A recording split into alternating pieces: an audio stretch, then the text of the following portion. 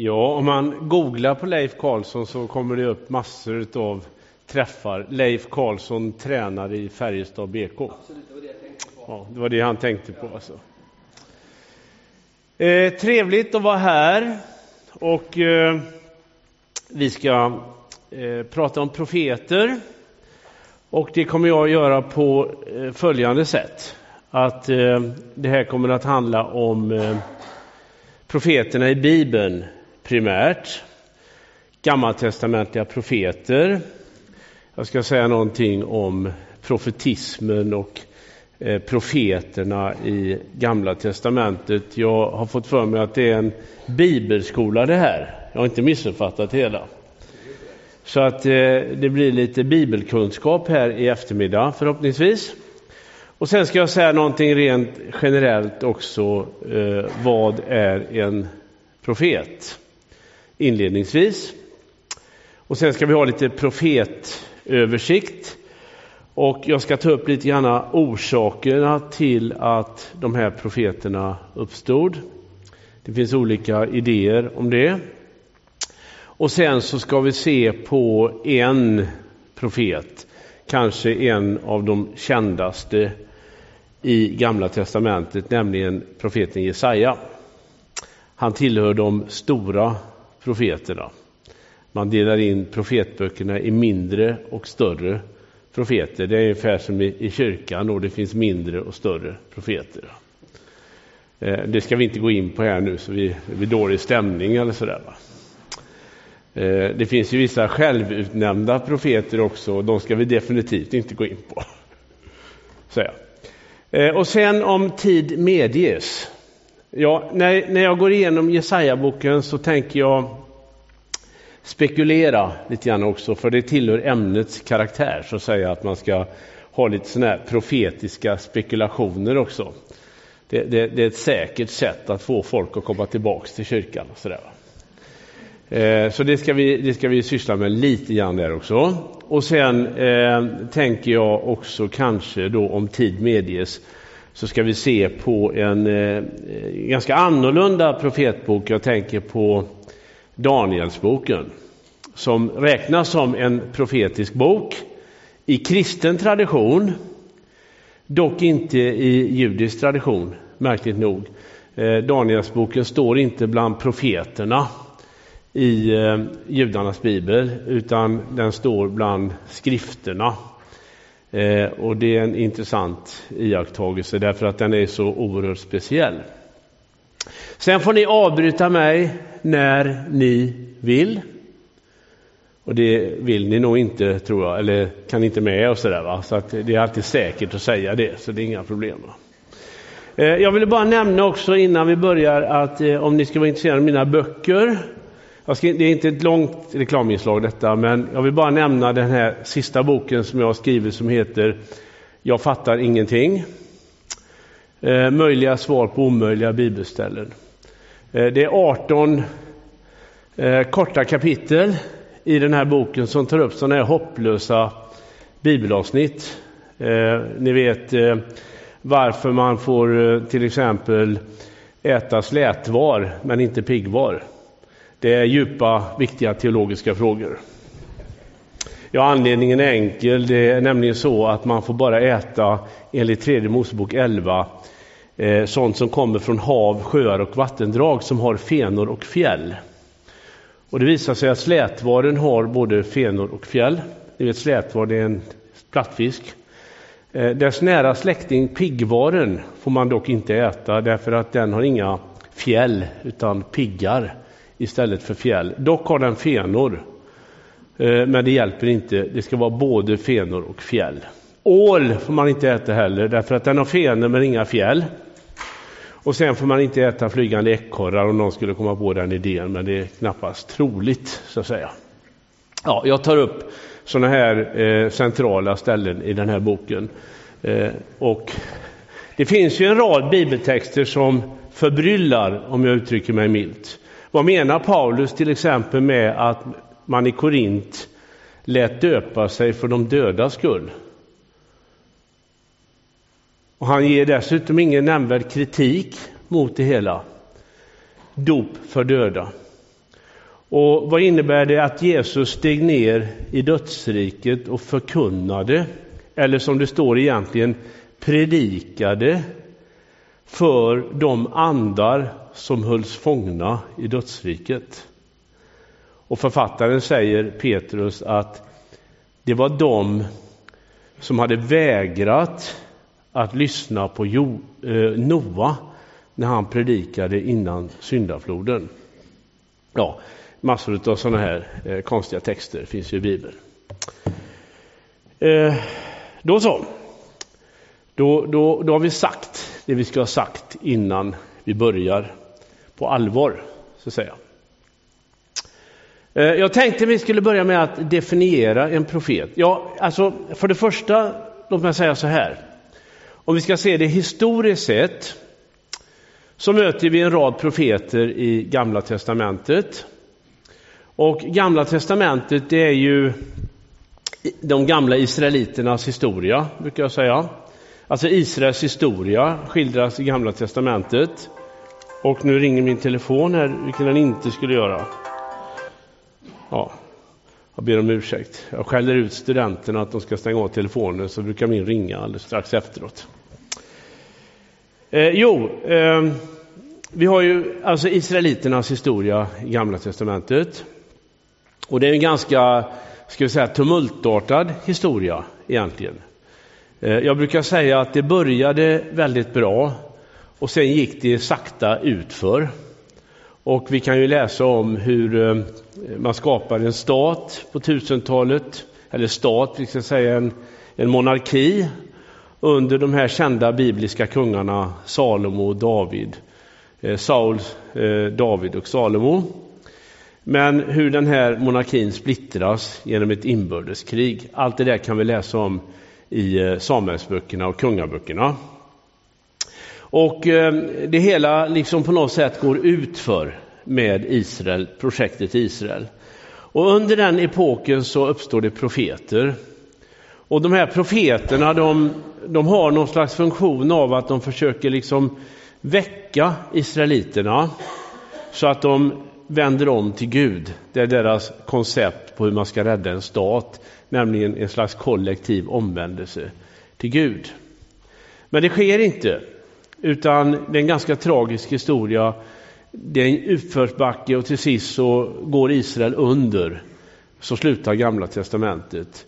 Och profetismen dör ut. Och när vi kommer till den här perioden mellan ungefär 400 före Kristus, där Gamla testamentets historia slutar, och fram mot nytestamentlig tid, så har profeterna försvunnit i judendomen. Vi kan kalla israeliterna för judarna från ungefär 500 före Kristus och framåt. Och det är ju fortfarande så att vi talar om judarna som ett folk, etniskt folk med rötter i Gamla testamentet. Profetismen dog ut. Men vid vår tideräknings början och innan dess så fanns det en idé i judendomen. Och det var att när Messias kommer och den messianska tiden börjar. Man längtade ju efter Messias, en kung som skulle upprätta Israel. Ja, inte bara Israel utan till sist upprätta hela jorden. Det är liksom visionen. Då i samband med det så ska profeter återuppstå igen. Alltså profeterna ska återkomma. Gud ska sända profeter igen. Och så kommer då kristendomen. Jesus och han samlar sina lärjungar och han startar en rörelse som kallas kyrkan. Och vi är en del av kyrkan. Och det som slår en då när vi läser apostlagärningarna, det är just att det börjar uppstå profeter igen. Och det där är ju liksom ett tecken på att de kristna nu uppfattar att nu har Messias kommit. Nu är den här tiden som man har längtat efter och profeterat om i Gamla testamentet här. Och nu så börjar profeterna komma här alldeles i slutskedet innan den definitiva fulländningen, fullkomningen kommer. Och därför läser vi om profeter i apostlagärningarna. Både män och kvinnor är profeter. Det tycks inte vara några större problem. Och Paulus talar om profetians gåva som en viktig gåva som ska finnas i församlingen. Han pratar om så kallade tjänstegåvor. Han pratar om församlingsledare, herdar, lärare och profeter. Så att det verkar som att vi ska säga att profetismen återvänder i och med att kyrkan uppstår. Och kyrkan består ju fortfarande. Och då blir ju den logiska konsekvensen att profeter ska finnas i kyrkan idag också. Därför att profeterna ska finnas ända till dess att Jesus återkommer. Och då fullkomningen sker. På ett sätt kan man säga att vi lever i den här messianska tiden. Det är kyrkans tid. Och då ska profeterna finnas ända fram till dess att Jesus återvänder. Det är liksom en väldigt viktig tanke i Bibeln. Det finns en judisk text från andra århundradet före Kristus som speglar just den här profetlösa tiden i judendomen. Och där står det på ett ställe att vi lever i en tid då profeterna har somnat, säger man helt enkelt, va? Och det speglar den här profetlösa tiden. Men så kommer då profeterna i och med att kyrkan uppstår. Ja, det var bara en liten sån här inledning detta. Och vi ska ställa frågan då, vad är en profet? Jo, en profet är enkelt definierat någon som talar å Guds vägnar om nuet snarare än framtiden. Det är alltså väldigt viktigt att vi förstår att profeten är inte i första hand någon som ska sia om framtiden, utan profeten är någon som ska säga någonting om nuet. Vad som bör ske bland Guds folk här och nu som ett direkt budskap från Gud. Och det är ju därför profeterna är, som jag brukar säga, de kan analysera hur det verkligen står till. Och de kan komma med ett budskap från Gud hur man ska rätta till den situationen som uppstått. Snarare om nuet än framtiden. Det hindrar inte att det finns också framtidsprofetier, men det är inte det primära med profetens verksamhet. Och jag vill stryka under igen då att det handlar om i Gamla testamentet om både kvinnliga och manliga profeter. Även om det är bara män eller manliga profeter som har lämnat skrifter efter sig, så möter vi så kallade profetissor.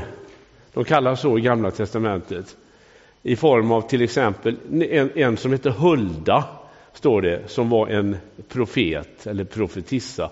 Så att det tycks inte ha varit något större problem med kvinnliga profeter i Gamla testamentet. Och i Nya testamentet så möter vi kvinnor som har profetisk gåva. Det finns för övrigt ett väldigt roligt ställe, tycker jag, i första Korinthierbrevet, när Paulus i det 14:e kapitlet säger att kvinnan ska tiga i församlingen. Låter det bekant kanske? Vill de ha reda på någonting så ska de fråga sina män när de kommer hem. Det var tydligen så att det var en del kvinnor som störde gudstjänsten i Korint. En del har ju tolkat det som att kvinnor inte får yttra sig i församlingen offentligt. Men då får man väldiga problem, därför att i 2 kapitel innan, i det 11:e kapitlet, så säger Paulus så här att när kvinnor framför profetisk tal så ska de ha någonting på huvudet för änglarnas skull. Om vi bortser från det här med huvudbonad och allting, jag går inte in på det nu. Så säger alltså Paulus att de ska tiga i kapitel 14 och sen kan de profetera i kapitel 11. Och det är väl typiskt Paulus, brukar jag säga. Han är inte alltid lätt att förstå, om jag uttrycker mig milt. Men det tycks ha varit ett specifikt problem i 14 då han pratar om alltså kvinnor i Korint som kunde ha profetisk gåva. Och då ska vi ha klart för oss också att vara profet, det var en oerhört prestigefylld uppgift. Profeter, vi skulle kunna säga då,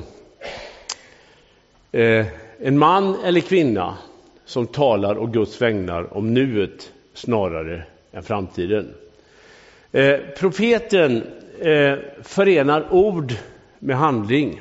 Om det är någonting som är typiskt för de gammaltestamentliga profeterna så är det att de levde som de lärde. Dessutom så profeterade de ibland genom handlingar. Alltså profetens liv blev ett profetiskt tecken. Och de profeterades inte bara med ord utan deras handlingssätt blev ett budskap. Ibland beroende på att de fick talförbud. Och när de fick talförbud, vad gör de då? Ja, då kunde de göra till exempel som profeten Jesaja gjorde. Han skaffade sig ett järnok och så gick han omkring i Jerusalem med det här järnoket. Så undrar folk hur det stod till egentligen med Jesaja. Och då fick han förklara vad det här betydde. Eller som när Hesekiel till exempel. Han hade väldigt svårt att förstå, eller liksom väldigt svårt att få gehör för det han sa. Nämligen det faktum att folk trodde inte på honom när han sa att om inte Jerusalems invånare omvänder sig så kommer Gud att skicka dem i exil. Det var ingen som trodde det. Och till sist så blev de så trötta på Hesekiel att de ville ha honom ett talförbud. Då säger Gud till honom att nu ska du göra så här. Att du ska göra ett hål i väggen på ditt hus. Bär ut bohaget och lägg dig och sova utanför på vägen. Ungefär så sa han. Jag menar, det var en profetisk budskap som heter duga, ska jag säga. Tänk er själva en rubrik i Jönköpingsposten att någon gör ett hål i ytterväggen och bär ut soffgruppen på gatan. Det var ett profetiskt tecken att nu så ska allihop snart få lämna sina hem, bära ut bohaget och bege sig bort i främmande land till Babylonien. Det var ett mäktigt budskap. Man kan säga att det var en slags dramatiserat profetiskt budskap. Och vi sysslar ju med drama också när vi förkunnar ibland. Och det gjorde alltså profeterna redan i Gamla testamentet genom sina symbolhandlingar. Och så har vi då det här att profeten identifierar sig med dem han talar till. Han ställer sig inte utanför utan han är ett med folket. Vi skulle kunna uttrycka det på det sättet att profeten älskar och lider med dem han riktar sig till. En sann profet ställer sig inte utanför dem han profeterar för. Och sen det sista det är att profeten pekar på trons insida. Nu är det här väldigt riskabelt. Jag ska strax förklara varför. Alltså profeten kommer ju och betonar vikten av en rätt moral. Vikten av en rätt livsstil. Och de gör det ofta i kritik mot att israeliternas religion hade liksom fastnat i ritualer, offer, gudstjänsthandlingar. Och så säger profeten att alla sådana handlingar har egentligen, ja, man kan säga på sätt och vis, de är helt värdelösa om de inte samtidigt leder till ett rätt liv. Va? Alltså livsstilen är viktigare än liturgin, brukar jag säga. Därför att liturgin kan bara bli ett falskt utanpåverk. Allt detta offrande, alla dessa böner, alla dessa textläsningar, alla dessa sånger, ja, det är väl bra om det leder till ett förändrat liv. Men om det inte gör det, då blir det bara en religiös fasad. Och det är profeterna väldigt noga med att säga. Nu finns det en förrädisk tanke med detta. Och jag hoppas att jag kan förklara det här. Därför att i traditionell kristen profettolkning, eller när vi har tolkat Gamla testamentet, så har man tolkat israeliterna, senare judarna, som att de har fastnat i ett rituellt tänkande.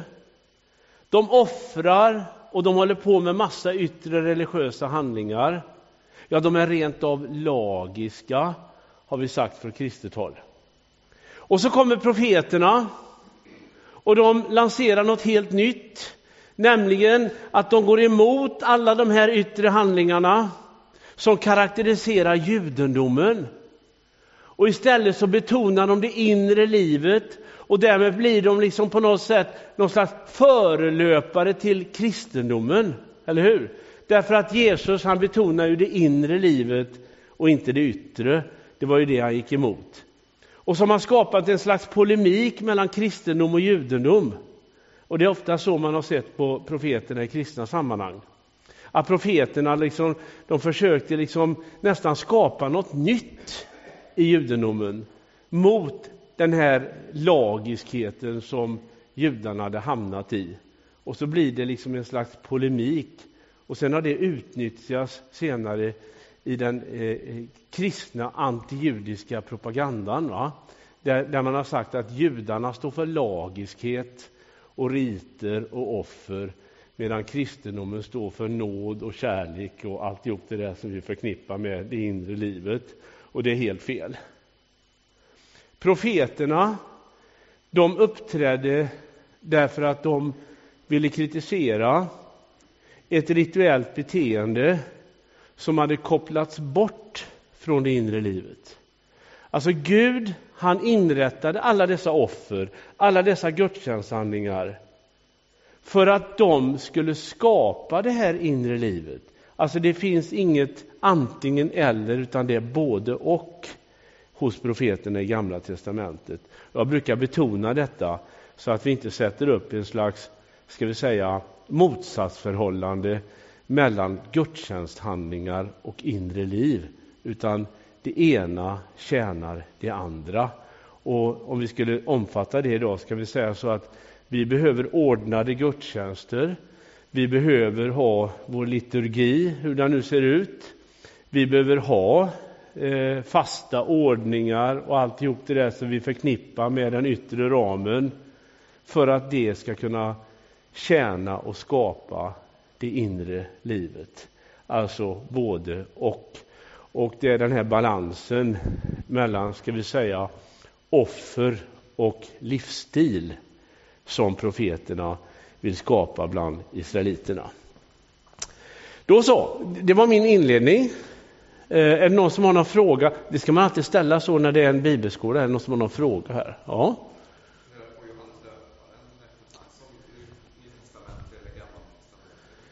Ja, alltså Johannes döparen, räknas han som en nytestamentlig eller gammaltestamentlig profet? Ja, man kan nog säga så här att Johannes döparen räknas som början på den här nya tiden som jag nämnde om, den messianska tiden. Han är den första profeten i den messianska tiden, det vill säga han är ju den som förebådar Jesu första ankomst. Va? Så han är väldigt speciell, Johannes döparen. Han skulle ju förbereda Jesu ankomst. Så att jag vill nog påstå att han hör snarare till den nytestamentliga tiden än den gammaltestamentliga. Han är en slags övergång. Va? Ja, det är en bra fråga. Därför att han kommer ju där som en profet. Va? Och det är något nytt samtidigt som han griper tillbaka på något gammalt. Va? Fint. Ja, då fortsätter jag. Och nu blir det fakta. Bara så ni är beredda. Nu ska vi se på skriftprofeterna i Gamla testamentet. De är ju rätt många. Det finns 4 stora profeter, så som vi räknar med det i kristen tradition. Och så 12 mindre profeter. De uppträder alltså då i en specifik situation. Först så ska vi bara gå tillbaks till gammaltestamentlig historia. Och då har vi läser ju om erövringen av landet i Moseböckerna. Enligt andra Moseboken så hade ju israeliterna hamnat i slaveri i Egypten. Och där skildras det då hur Mose leder israeliterna. Alltså israeliterna, det är ju Abrahams ättlingar. Och så småningom så blir det 12 stammar. Ni vet allt det där som står i första Moseboken. Hur Abraham och Sara då föder löftessonen Isak. Som i sin tur genom giftermålet med Rebecka föder, alltså de får ju sönerna Jakob och Esau. Det är en ganska brokig berättelse. Och Jakob, han är 3:e generationen efter Abraham. Och det är med Jakob faktiskt som namnet Israel uppstår. I det 32 kapitlet i första Moseboken så brottas ju Jakob med en okänd man vid en vattendrag eller en vad som heter Jabbok. Det är för övrigt en väldigt märklig text egentligen. Han stannade ensam kvar på natten. De är på väg hem mot Kanaans land. Han har ju varit hos sin morbror Laban och blivit lurad i ganska många år. Och sen så tar han sin boskap och sina hustrur och beger sig av till Kanaans land. Han ska möta Esau och de ligger ju i konflikt med varandra. Så brottas han med en okänd man, står det i 32 kapitlet. Och vi vet inte riktigt hur vi ska hantera den berättelsen, därför att den har ju sådana väldigt starka symboliska övertoner också. Den här mannen han brottas med visar sig vara Gud han brottas med. Och de brottas en hel natt. Och det slutar oavgjort, kan jag säga. Med lätt seger för Jakob faktiskt. Fast han haltar ju på sin höft också. Men det är inte det som är det viktigaste. När kampen är som värst så säger ju Jakob att jag släpper dig inte med mindre än att du välsignar mig, säger han. Och då uppstår det en fråga vad han heter. Vad heter du? Varför frågar du efter mitt namn? Och så säger ju den här ängeln att du ska inte längre heta Jakob. Du ska heta Israel. Och det är första gången i Bibeln som namnet Israel nämns. Det är rätt märkligt egentligen. Och Israel betyder den som har kämpat med Gud. Men det finns de som hävdar att man ska ha en presensform i namnet. Alltså egentligen betyder det den som kämpar med Gud. Den som kämpar med Gud. Och det blev liksom kännetecknet på det här folket. Och är fortfarande. Israel är de som kämpar med Gud.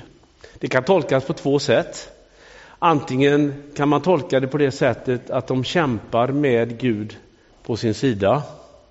Det är löftena i Gamla testamentet att Gud ska välsigna Abrahams ättlingar. Han ska stå på deras sida i kampen mot de onda makterna som försöker förgöra dem.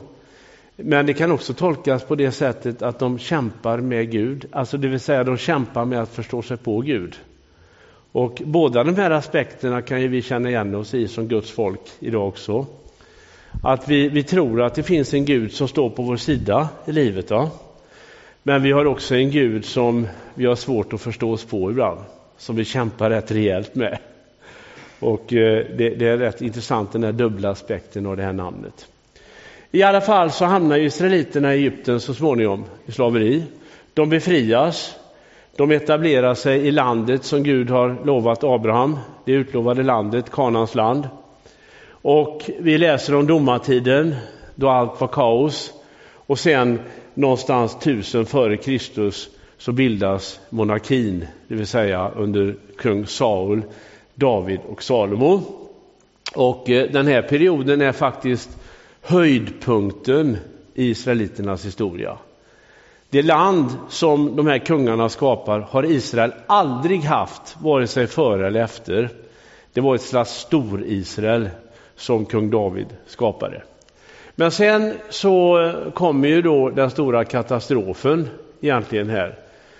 Nämligen då landet splittras här. Som ni ser här. Det är så konstigt. Den där kanske man ska använda. Så. 930. Då splittras landet på allvar. Då dör nämligen kung Salomo. Som är den sista av de här enade monarkins kungar. Det är 3: Saul, David och Salomo. Salomo dör 930 och vi kan läsa om detta i första kungaboken. Landet splittras i 2 delar därför att det blir inbördeskrig. Norra delen av landet, de vill inte vara med längre i den här monarkin, för de anser sig vara illa behandlade, förfördelade, och det hela blir kaos och det uppstår 2 riken, Sydriket och Nordriket 930. Nordriket består i princip, kan man säga, av 10 stammar, medan Sydriket, det som kallas Juda, observera att namnet Israel blir liksom förbehållet Nordriket, de 10 norra stammarna, medan Sydriket, Juda, består av Juda och Benjamin i princip. Och det här nu som begreppet jude föds. Och sen har ju det här kallats judar, det här folket. Därför att det här Nordriket gick under 722 och då försvann de här 10 stammarna. Man pratar fortfarande om de 10 förlorade stammarna. De har försvunnit och vad som har hänt vet vi inte. Nu finns det finns vissa profetiska rörelser som hävdar att de där 10 stammarna ska återfinnas i slutet av historien och ska upprättas på nytt och bli en del av israeliterna, eller det vi kallar för Israel då. Jag pratar inte om staten Israel nu, utan jag pratar om Israel så som ett begrepp för Guds folk. Hoppas ni förstår det. Det här går under 722 och då dyker de här profeterna upp. Jona, Amos och Hosea. De är profeter i Nordriket och de har det inte lätt. Därför att Nordriket visar inte prov en enda gång på att de är särskilt gudfruktiga. Utan här råder det kaos. Här lämnar man Gud. Här börjar man tillbe kananeiska fruktbarhetsgudar och alla möjliga sorters gudar. Och man är väldigt, väldigt långt borta ifrån den här guden som de en gång följde, som vi läser om i Gamla testamentet. Och följaktligen så går de under 722. Trots att framförallt då Amos och Hosea varnar Nordrikets befolkning och försöker få dem att omvända sig. Försöker få dem att återgå till Gud och förbundet och alltihop det här. Men de lyssnar inte. Amos kör dem ut helt enkelt. De säger, vi vill inte längre att du ska vara här, säger de. Utan ge dig av hem, säger de. Han var nämligen från Juda. Och han belades också faktiskt med talförbud. Det står att landet står inte ut med allt hans ordande. Så stod det i den gamla översättningen. Och tig med dig, sa de. Och då körde ut honom helt enkelt. Det är en ganska tragisk historia, det här Nordriket. Det kollapsar 722 genom Assyrien. Ett världsherravälde som uppstått borta i Mesopotamien. Sydriket Juda kom dock att klara av den här assyriska krisen på 700-talet. De lyckades bevara sin självständighet som ett av de få länder i området faktiskt. Och eftersom Juda nu också dessutom har Jerusalem som huvudstad. Jerusalem, eller Nordriket, var avskuret från Jerusalem. Kanske var det därför de gick under så snabbt som de gjorde också. Det var svårt att upprätthålla gudstjänsten och alltihop det där. Men Sydriket Juda, det är området i söder. De har fortfarande Jerusalem som huvudstad. De har templet och allting är lite mer stabilt här. Men här går det ut för också.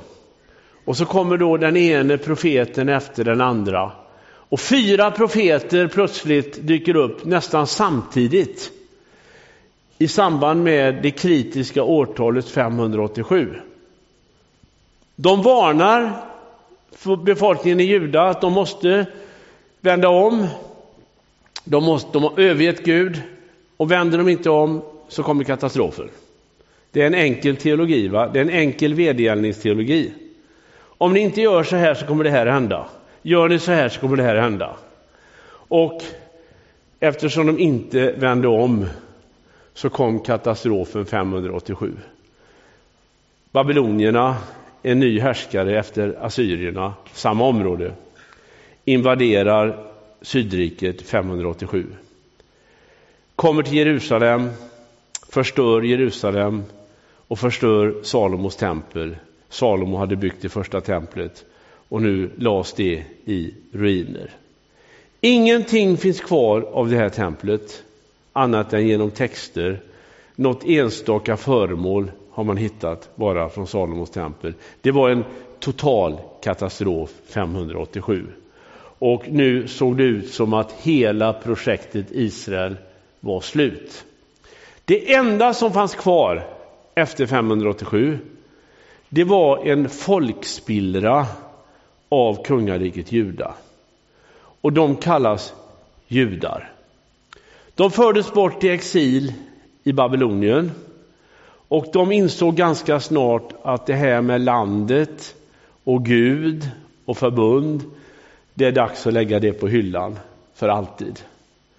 Men när de befinner sig borta i exilen, de satt inte i fängelse, de var deporterade och de fann sig ganska snabbt till rätta i Babylonien, alltså nuvarande Irak. Men plötsligt så uppstår profeter i exilen. Och det är framförallt 2 profeter, Daniel och Hesekiel.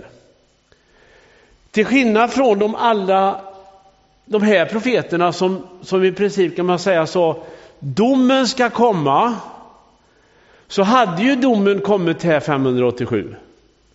Vad säger då Daniel och Hesekiel? Jo, de säger att det är inte slut. Gud tänker fortsätta med er trots katastrofen.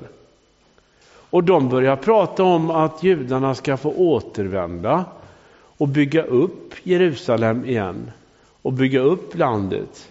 Och plötsligt så går deras profetier i uppfyllelse 539. För då kommer det 3:e världsriket in i bilden, nämligen det persiska. Och den första persiska kungen, han heter Kyros. Han kom till makten 539. Och mot alla odds så säger han plötsligt att judarna, ja, ni får gärna återvända hem om ni vill. Och ni får bygga upp Jerusalem igen. Ja, ni får till och med bygga ett nytt tempel. Ett andra tempel. Och många trodde inte i sina öron. Är det sant? Och många tänkte så här att ja, det där måste vi nappa på. Men de flesta tänkte, vad ska vi hem och göra? Så, va? Vi har det trots allt ganska bra här borta i Babylonien. De hade funnit sig till rätta. Det hade uppstått en judisk kultur där som rätt blomstrande tidigt. Va? Alltså, ni vet alla sådana här sånger där det sjunger om att de sitter borta i Babylon och gråter och pinas i fängelse och så. Det är totalt fel alltihopa. Alltså, skriv om dem. Direkt, va? De var deporterade, men de hade etablerat sig i Babylon. Några nappade på Kyros erbjudande, ska vi säga. Men väldigt många stannade kvar i Babylon. Och ni vet den där babyloniska judendomen, ja, den kommer att bestå för all framtid. Jag brukar säga att den bestod ända fram till dess att staten Israel bildades 1948. För då började arabstaterna med Irak i spetsen att systematiskt köra ut alla judar ifrån Babylonien. Alltså Babylonien var ju som beläget i det som är Irak idag. Ja, hela arabvärlden faktiskt körde ut 840 000 judar. Det är en stor flyktingskandal som ingen pratar om idag. Alltså ingen pratar om de här judarna som förpassades ur arabvärlden efter att staten Israel hade bildades. Det pågick under hela 50-talet ända in på 60-talet ett systematiskt fördrivande av judarna från arabvärlden. Och det intressanta är, menar jag, att det är liksom rötterna i den här judiska kulturen som går tillbaka ända fram till tempelkatastrofen 587. Men det är en fråga i sig det, va, som inte vi ska ta upp här. Jag bara konstaterar att det var så. Och så återvänder de, den här skaran som återvände. Om dem kan vi läsa i följande böcker. Jag trodde att jag hade med dem, det hade jag inte. Vi kan läsa om den här återkomsten i de här bibliska historiska böckerna Esra och Nehemja. Ni vet de som står bland de sista historiska böckerna. Och framförallt i Esra. Han påstår att det var 50 000 judar som återvände här 539. Och de som återvände, det var de som var mest andliga. Och det kan man se i texten, för det står att det enda de gjorde det var att de sjöng lovsånger. Vi är alldeles förstummade här. Ja, nej, alltså de sjöng mycket var det. Det var mycket sångare och de jublade och de sjöng lovsånger för de la grunden till ett nytt tempel. Men ganska snart så kom verkligheten ikapp dem. Och det var väldigt besvärligt. Och det var inte så lätt som de trodde. Det är så ibland med andliga entusiaster att de kan vara lite verklighetsfrämmande ibland. Och det var de här i allra högsta grad. Därför att det började snart kärva ganska rejält. Det där tempelbygget som de så entusiastiskt hade börjat redan 539 när de återvände, det låg nere i 20 år. De la grunden bara. Och sen kommer en profet som heter Haggai. Han har bara ett enda budskap. Och ni ser här att de här 3 sista, de uppträder här i Jerusalem efter exilen till de hemvändande. Och Haggai, han har ett enda budskap. Han säger: sätt igång med bygget. För nu har det legat nere i 20 år. Nu är det dags att sätta igång. Haggai, det är en sån här profet som är väldigt, väldigt populär bland byggnadskommittéer i olika församlingar när man ska bygga ny kyrka och så. Brukar han ofta citeras. Han är en ganska robust profet, va? Han säger: är det inte dags snart att dra upp till bergen och skaffa virke, säger han. Hur kan ni bo i egna panelade hus när Herrens hus ligger öde? Ja, och han påstår till och med att anledningen till att skördarna slår fel och att pengarna inte räcker till och allt möjligt, det beror på att ni prioriterar fel, helt enkelt. Det är en ganska aktuell bok på så sätt också fortfarande. Och sen då Sakarja och Malaki, de är de sista utav de här profeterna som möter i Bibeln. Och där tar Bibeln slut. Ja, Gamla testamentet alltså. Det är slut. Alltså Malaki, han uppträdde någon gång, tror man, år 450-440 före Kristus. Och med Malaki så är det den sista av de här skriftprofeterna. Och nu dör, så att säga, profetian ut, mer eller mindre. Och hela den judiska religionen koncentreras på tempelriter, offer, gudstjänster. Prästerna tar över efter profeterna successivt. Och det är ganska intressant att både Malaki, Sakarja och Haggai var präster dessutom. Det var dessutom för övrigt Hesekiel. Han var både präst och profet. Ja, det är en liten, så att säga, kan vi säga, historisk beskrivning av profetismen, helt enkelt. Och är det någon som har någon fråga på det här? Vem var det som bestämde att sa någon gång att det här är profet och det här är präst? Ja, det är en jättebra fråga. Alltså, vem bestämde om någon var profet eller inte? Ja, vi skulle nog kalla rätt många av de här för självutnämnda profeter. Alltså de sa att de var profeter därför att Gud hade kallat dem. Sen fanns det olika typer av profeter, mer institutionella profeter. Det fanns till exempel så kallade hovprofeter. De kallades hovprofeter. Jesaja var en hovprofet. Alltså de hade ett officiellt ämbete nästan vid hovet. Idag skulle vi kalla dem för politiska rådgivare, eller politiska och religiösa rådgivare. Allt tyder på att Jesaja var en sån. Och det är till och med de som tror att han kan ha varit av kunglig släkt. Men han rör sig bland kungarna och ger dem råd. Och de gillar ju inte alltid rådet då. Det är en annan sak. Och även en sån som Jeremia är faktiskt en sån där kunglig rådgivare. Så att man brukar tala om hovprofeter. Men de flesta var så att säga profeter därför att de hade upplevt en stark kallelse från Gud.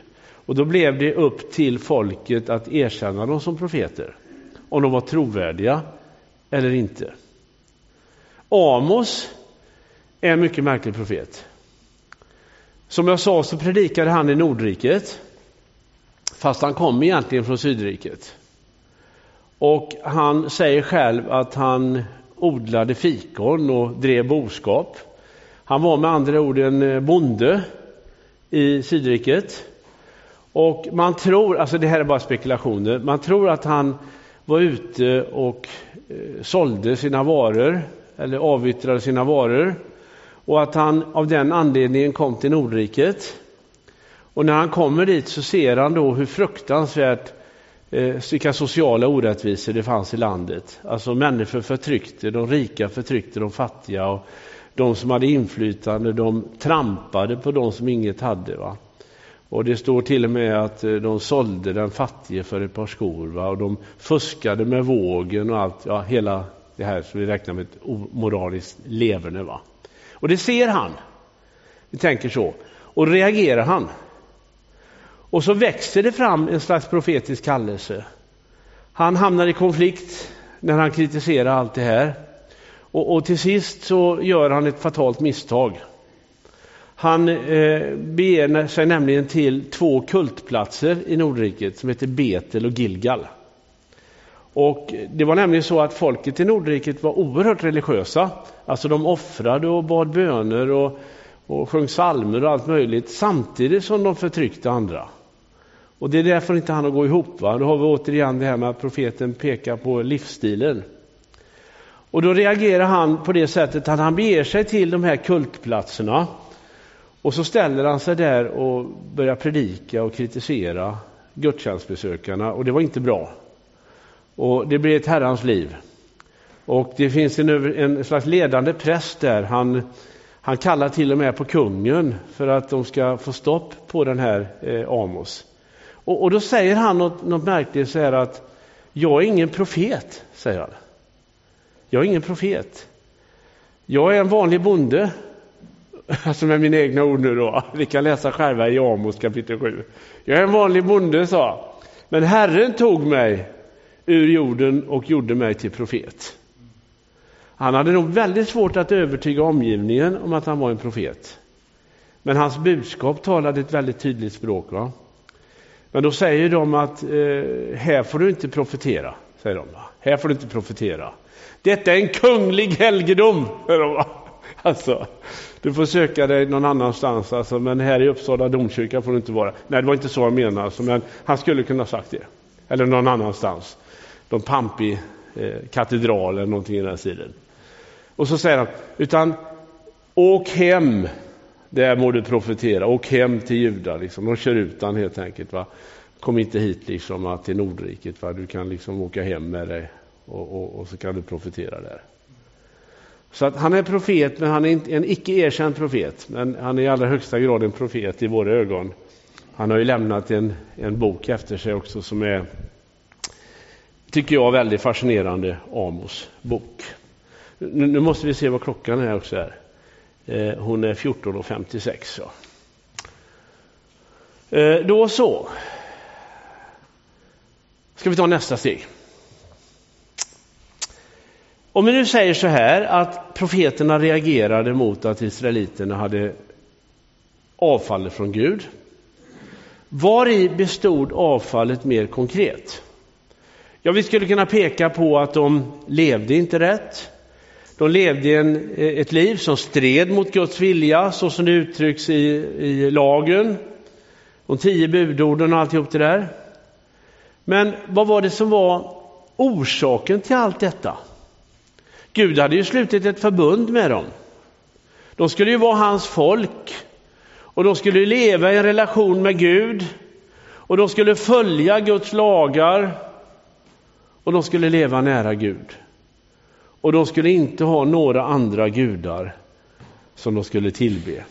Jag menar, israeliternas religion i Gamla testamentet, den är monoteistisk. Va? Alltså det finns bara en Gud.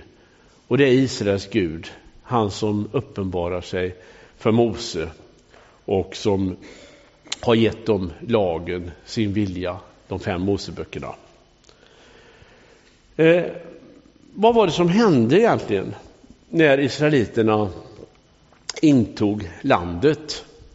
Jo, de mötte andra folk. Och de där folken som bodde i Kanans land när israeliterna återerövrade landet, så som det beskrivs i Moseböckerna och Josua domarboken.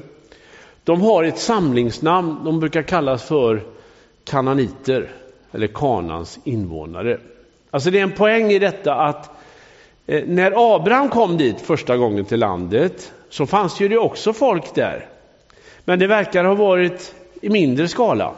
Vi får den bilden i alla fall. Och Abraham han etablerar sig och sen hamnar ju då Abrahams ättlingar i Egypten som jag sa. Men nu när de återvänder så verkar det som att landet är ganska väl befolkat. Och det där är ju problematiskt när vi läser Josua-boken därför att israeliterna ska ju inta landet. Och de ska fördriva kananéerna. Alltså domarboken och Josua-boken är inte lätta precis va. Det står ju faktiskt så att Gud säger att de ska inta landet. Och varje steg ni tar av land har jag givit er. Och de ska fördriva kananéerna, står det. Ja, det står till och med att de ska döda dem. Jag säger precis som det är. Så står det i Josua-boken. Och många av oss har problem med det va. Och man kan ju fråga varför det skulle gå så drastiskt till. Att israeliterna inte fick ha någonting med kananéerna att göra. Ja, det berodde ju på att kananéerna hade en annan religion än israeliternas. Och risken fanns ju nu när israeliterna hade vandrat i öknen i 40 år, hade levt som nomader i 40 år, att när de kom in i landet, om de då skulle sluta förbund med kananéerna, leva tillsammans med de kananéiska folken, så var det en uppenbar risk att de började tillbe kananéiska gudar. Eller i alla fall blandade upp sin egen religion med en annan religion. Vi brukar ju kalla det för synkretism, religionsblandning. Och det är en av orsakerna, även om vi tycker illa om det, att Gud vill att israeliterna ska hålla sig borta från kananéerna. För annars finns risken den att deras unika tro försvinner. Kanans invånare. Och så här står det. När Herren din Gud för dig in i det land han ger dig enligt sin ed till dina fäder Abraham, Isak och Jakob, ska du akta dig för att glömma Herren, han som förde dig ut ur Egypten, ut ur slavlägret. Herren din Gud ska du frukta, honom ska du tjäna och vid hans namn ska du svära. Ni ska inte följa andra gudar, ingen av dem som era grannfolk dyrkar. Hela 5:e Moseboken är fylld av sådana här varningar. Att ha ingenting med kananéerna att göra. Därför att då är risken den att ni kommer att förlora er tro, eller i alla fall så kommer den att smittas av kananeisk religion. Och då är det ute med er. Och då kan man ju ställa frågan, vad var det som var så farligt med kananeisk religion? Jo, den kananeiska religionen var väldigt, väldigt annorlunda jämfört med Israels religion. Som vi möter i det Gamla testamentet. Och vi känner till den här religionen ganska väl nu. Innan kan man säga, tidigare så visste vi rätt mycket om, eller vi visste lite om Kanans religion. Det enda vi visste det var spridda arkeologiska fynd, vissa texter, men framförallt då så visste vi någonting om den här religionen liksom indirekt genom det vi läser i Gamla testamentet. Vi stöter på sådana här namn, ni vet, som Baal och Astarte och Ashera och Molok och allt vad det är för någonting, underliga gudsnamn. Men det är namn på kananeiska gudar. Men sen 1925 så hände någonting som förändrade kunskapen ganska rejält. Då var en bonde ute och plöjde sin åker i Syrien, vid Medelhavskusten, i en stad som heter Latakia, heter den idag. Man kallade den som en antik stad för Rashamra. Ja, Rashamra var det egentligen inte då. För när han plöjde sin åker där så stötte han till något hårt. Och det visade sig att det låg en hel stad under åkern där. Och arkeologerna grävde ut den här stan som man då kallar för Rashamra eller Ugarit. Och man hittade i Ugarit en kananeisk stad. Alltså staden heter Ugarit. Man hittade under den här jorden då en kananeisk stad. Och man kunde gräva fram den här stan. Och den här stan daterades ungefär samtidigt som israeliterna invaderade landet. Det vill säga 13, 14, 1200-talet före Kristus. Och det som var så lyckligt med det här fyndet, det var att man hittade ett helt bibliotek med skrifter. Ja, inte skrifter i egentliga mening, det var lertavlor på ett ålderdomligt semitiskt språk som liknade hebreiskan, som kallas ugaritiska. Och man kunde för första gången på allvar få en inblick i hur ett kananeiskt folk såg ut och vad de trodde på, vad de hade för religion. Och så var det väldigt många saker i Gamla testamentet som fick sin förklaring. Många texter liksom fick sin förklaring av det här ugaritiska fyndet. Inte bara genom att man kunde jämföra språket också. Det var rätt intressant att man kunde hitta i ugaritiskan vissa uttryck som man med hjälp av dem kunde förklara vissa hebreiska ord som man inte visste riktigt vad det betydde innan, va? Det finns alltså det här är verkligen ett sidospår nu, va? Men det finns ett ord som är väldigt roligt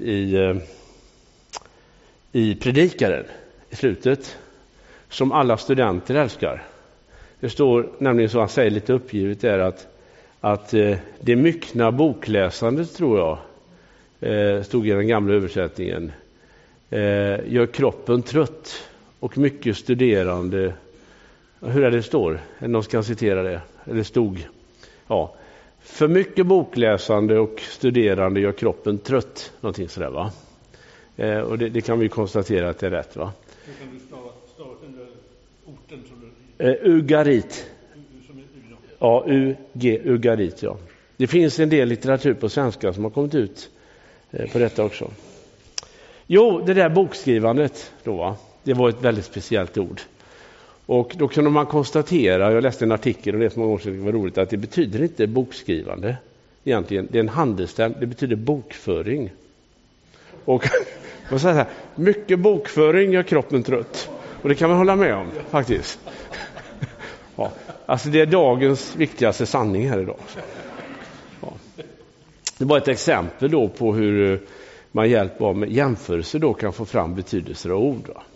Men det som var viktigt, det var ju att man fick tillgång till texter som beskrev kananeiska religion.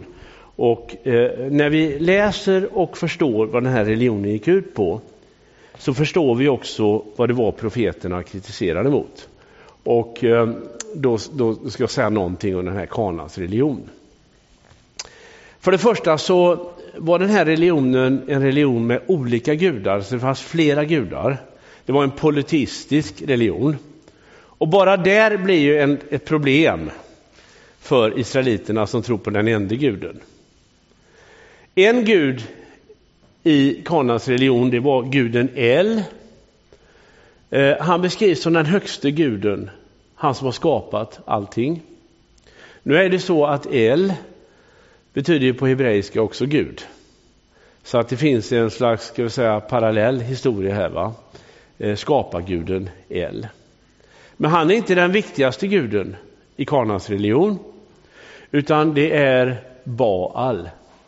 Och han möter vi ofta i Gamla testamentet. Det står att israeliterna började följa Baal.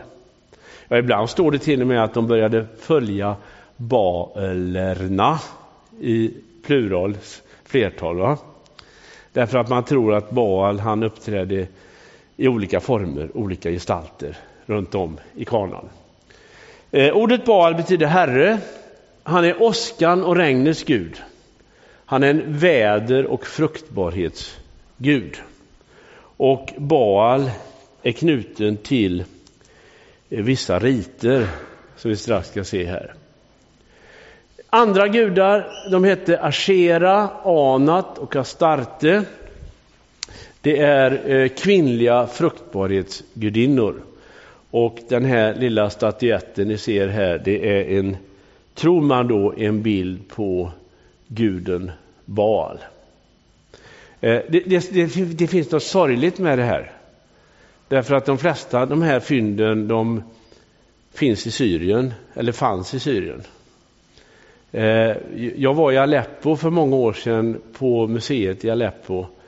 Och där hade de ett helt avdelning med ugaritiska sådana här lertavlor och statyetter och så vidare. Men jag höll på att säga, Gud vet om det finns idag. Överhuvudtaget, det är ju fruktansvärt förstörelse av just sådana här saker i Syrien. Och inte minst Aleppo ligger ju nästan i ruiner idag. Så kan man säga gudaförsamlingen ut bland de kananeiska gudarna. Och vad gick nu den här religionen ut på? Jo, det var en fruktbarhetsreligion. Man kan säga så här att man trodde att gudarna med Baal i spetsen vakar över naturens lagar. De såg till att årstiderna fungerade som de skulle göra. Och målet var att genom att tillfredsställa Baal och gudarna så skulle det leda till växtlighet, lycka och välstånd. Hur tillfredsställer man gudarna? Ja, inte genom det som israeliterna hade fått lära sig, nämligen en rätt livsstil. Att man följde Guds vilja. Att man visade upp en rätt moral. Det är ju det hela den israelitiska religionen går ut på. Det är det som den bibliska tron går ut på. Att vi ska följa Gud genom att vi gör hans vilja, så att vi skapar ett bra liv med bra relationer till varandra och till Gud. Det var inte viktigt i Kanaans religion. I Kanaans religion tillbad man gudarna nästan på ett mekaniskt sätt, så att man tillfredsställde dem, så att de i sin tur såg till att årstidens växlingar inte rubbades, att naturens ordning upprätthölls. Men gudarna var inte intresserade av moral primärt, utan fick de bara sina offer så var de nöjda. Och då gjorde de det man ville att de skulle göra. Och man offrade enligt principen ur döden uppstår livet. Vi har ju den tanken också i kristendomen, eller hur? När Jesus säger att vetekornen som faller i jorden och dör för att ge liv. Det var närmast en princip i fruktbarhetsreligionen. Och ju mer man offrade, ju mer liv gav gudarna. Och här förekom människooffer också. Alltså man tänkte sig så här att ett offer som har stor livspotential genererar nytt liv i stor skala. Därför så förekom det barnoffer i kananeisk religion, till och med barnoffer, men också kungaoffer. Det är väldigt vanligt i fruktbarhetsreligion att prominenta personer kunde offras som människooffer för landets bästa. Och vi tycker kanske det är obegripligt. Men framförallt så stör ju det. Det är en oerhörd kontrast mot Israels Gud som är livets Gud, där livet är okränkbart. Här kunde man offra liv till gudarna. Och sen har vi också sexuella riter. I den sexuella föreningen uppstår liv. Alltså det är en logik i det här. Jag ser inte så förvånad ut. Det är så nytt liv kommer till. Det måste till sex för att det ska bli ett nytt liv. Det kan vi säga med frimodighet. Och tänker själva liksom, om vi går tillbaka flera tusen år, att människor måste ha tyckt det här var väldigt underligt egentligen. Att två personer har sexuellt umgänge med varandra och så 9 månader så kommer det plötsligt en ny människa fram. Ja, det är ju till och med ett mirakel idag. När vi har all den här kunskapen som vi har. Om vi inte hade det så skulle det tett sig som ett ännu större mirakel. Och då blir ju själva den här sexuella handlingen, den uppfattades som närmast mystisk, mytisk, ja religiös. Och därför så trodde man då att genom att ha mycket sex så satte man livets hjul i rullning och gudarnas krafter, liksom man utlöser liksom gudarnas krafter. Va? Och därför så inrättade man tempelprostitution. Där man då speciella då prostituerade närmast fick en religiös roll som tempelprostituerade. Och lägg märke till att i Gamla testamentet så kritiserar ju profeterna ofta den här tempelprostitutionen. När det var som värst så säger Hesekiel att det till och med förekom tempelprostitution i Jerusalems tempel. Och då har det gått väldigt långt. Och då är vi väldigt långt borta ifrån den Gud som vi möter i Moseböckerna. Som sannoliken inte skulle bejaka någon tempelprostitution. Men det här var väldigt vanligt i den kananeiska religionen. Och så det tredje då, det är att gudarna bryr sig inte om hur människorna lever. Det finns en rad myter i den här kananeiska religionen. Och en av de mest kända handlar om Baal. Baal, han manifesterar sin makt i åskan.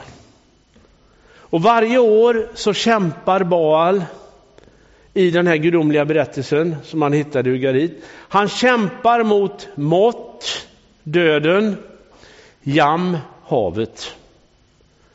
Och det är en kamp som slutar på samma sätt varenda gång. Att Baal besegras. Trots då att han manifesterar sin makt genom åska och dunder. Va? Och när han har besegrats så dör han. Och han får ner i underjorden, i mörkrets hålor, där han irrar omkring.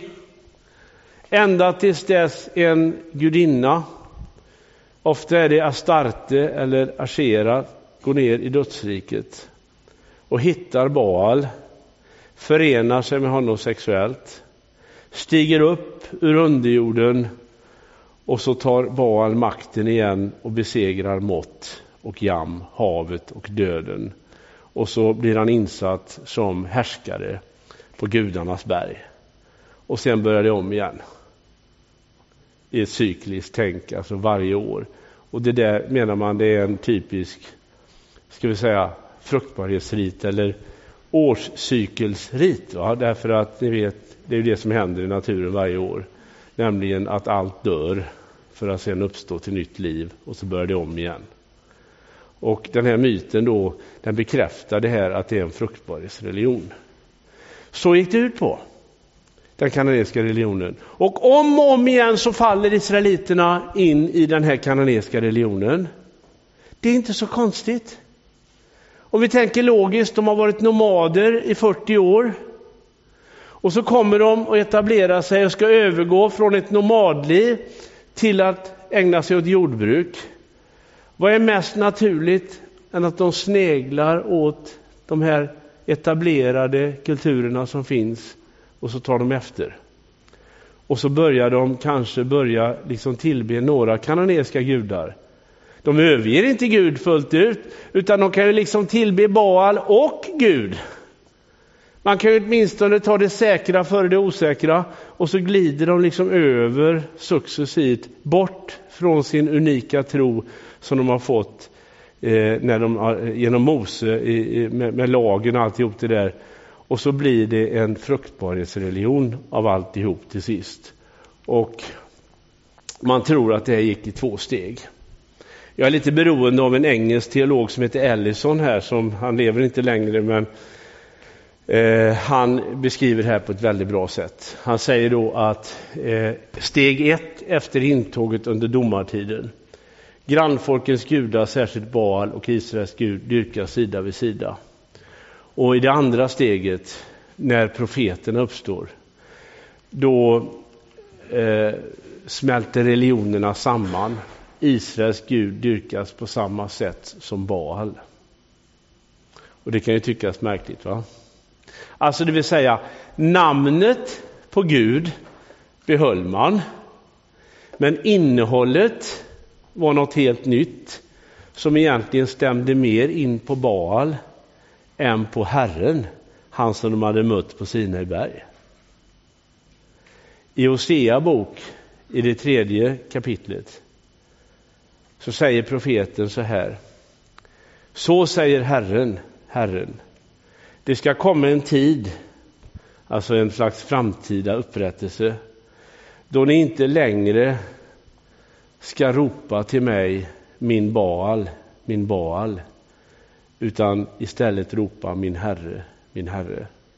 Så upplevde Gud att det hade blivit.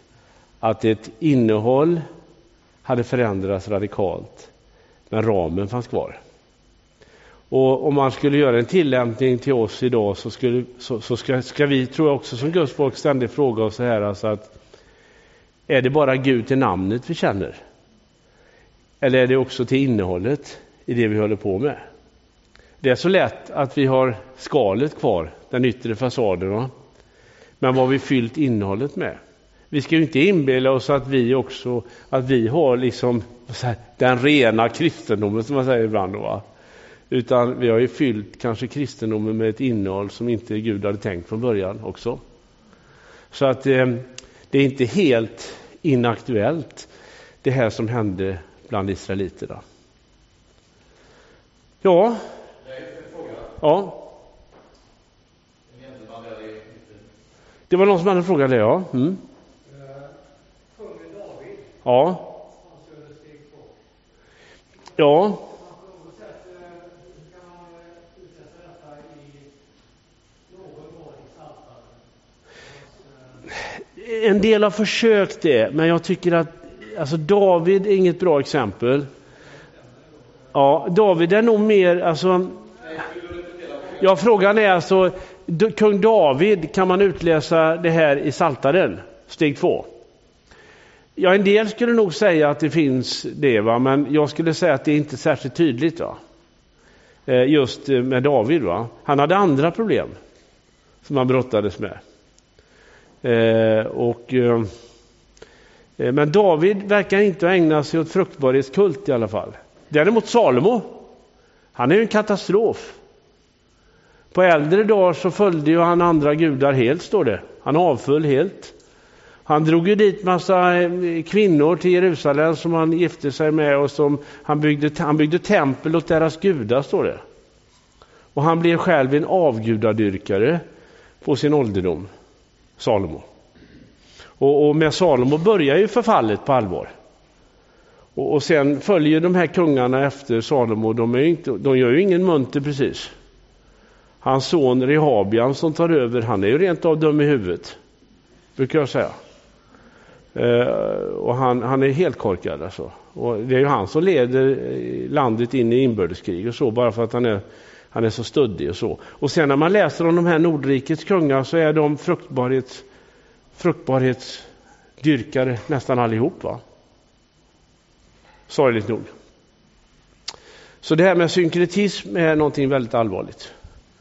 När vi blandar religioner, det måste vi vara vakna för idag också, menar jag, i kristen tro, att vi och liksom då som nu, vad är det Gud vill? Jo, Gud vill att vi ska gå tillbaks till skrifterna hela tiden, va? Vi ska gå tillbaks till förbundet, vi ska gå tillbaks till grunderna. Vi ska gå tillbaks där vi kan hitta vår identitet, nämligen i Guds ord. Och i Guds ord, där kan vi få vår identitet som Guds folk. Då så. Det jag har försökt säga, det är alltså, jag har försökt ge vi kan kalla det för en slags religionshistorisk förklaring till profetismens uppkomst eller att profeter uppträder. De riktade sig alltså mot vi kan säga någon form av religionsblandning. Och det är därför jag menar att de här profeterna kom egentligen inte med något nytt, utan de försökte återföra israeliterna till det gamla, det ursprungliga, förbundet, lagen, allt det där vi läser om i Moseböckerna när israeliterna slöt ett förbund med Gud. Framförallt så kan ni notera, om ni gör det, andra Mosebok kapitel 19, vers 1 och följande. Det är det som är den kanske viktigaste förbundstexten i Moseböckerna. Det var ju då som israeliterna slöt ett förbund med Gud. Och det var då som Mose gav dem lagen, eller Gud gav dem lagen genom Mose.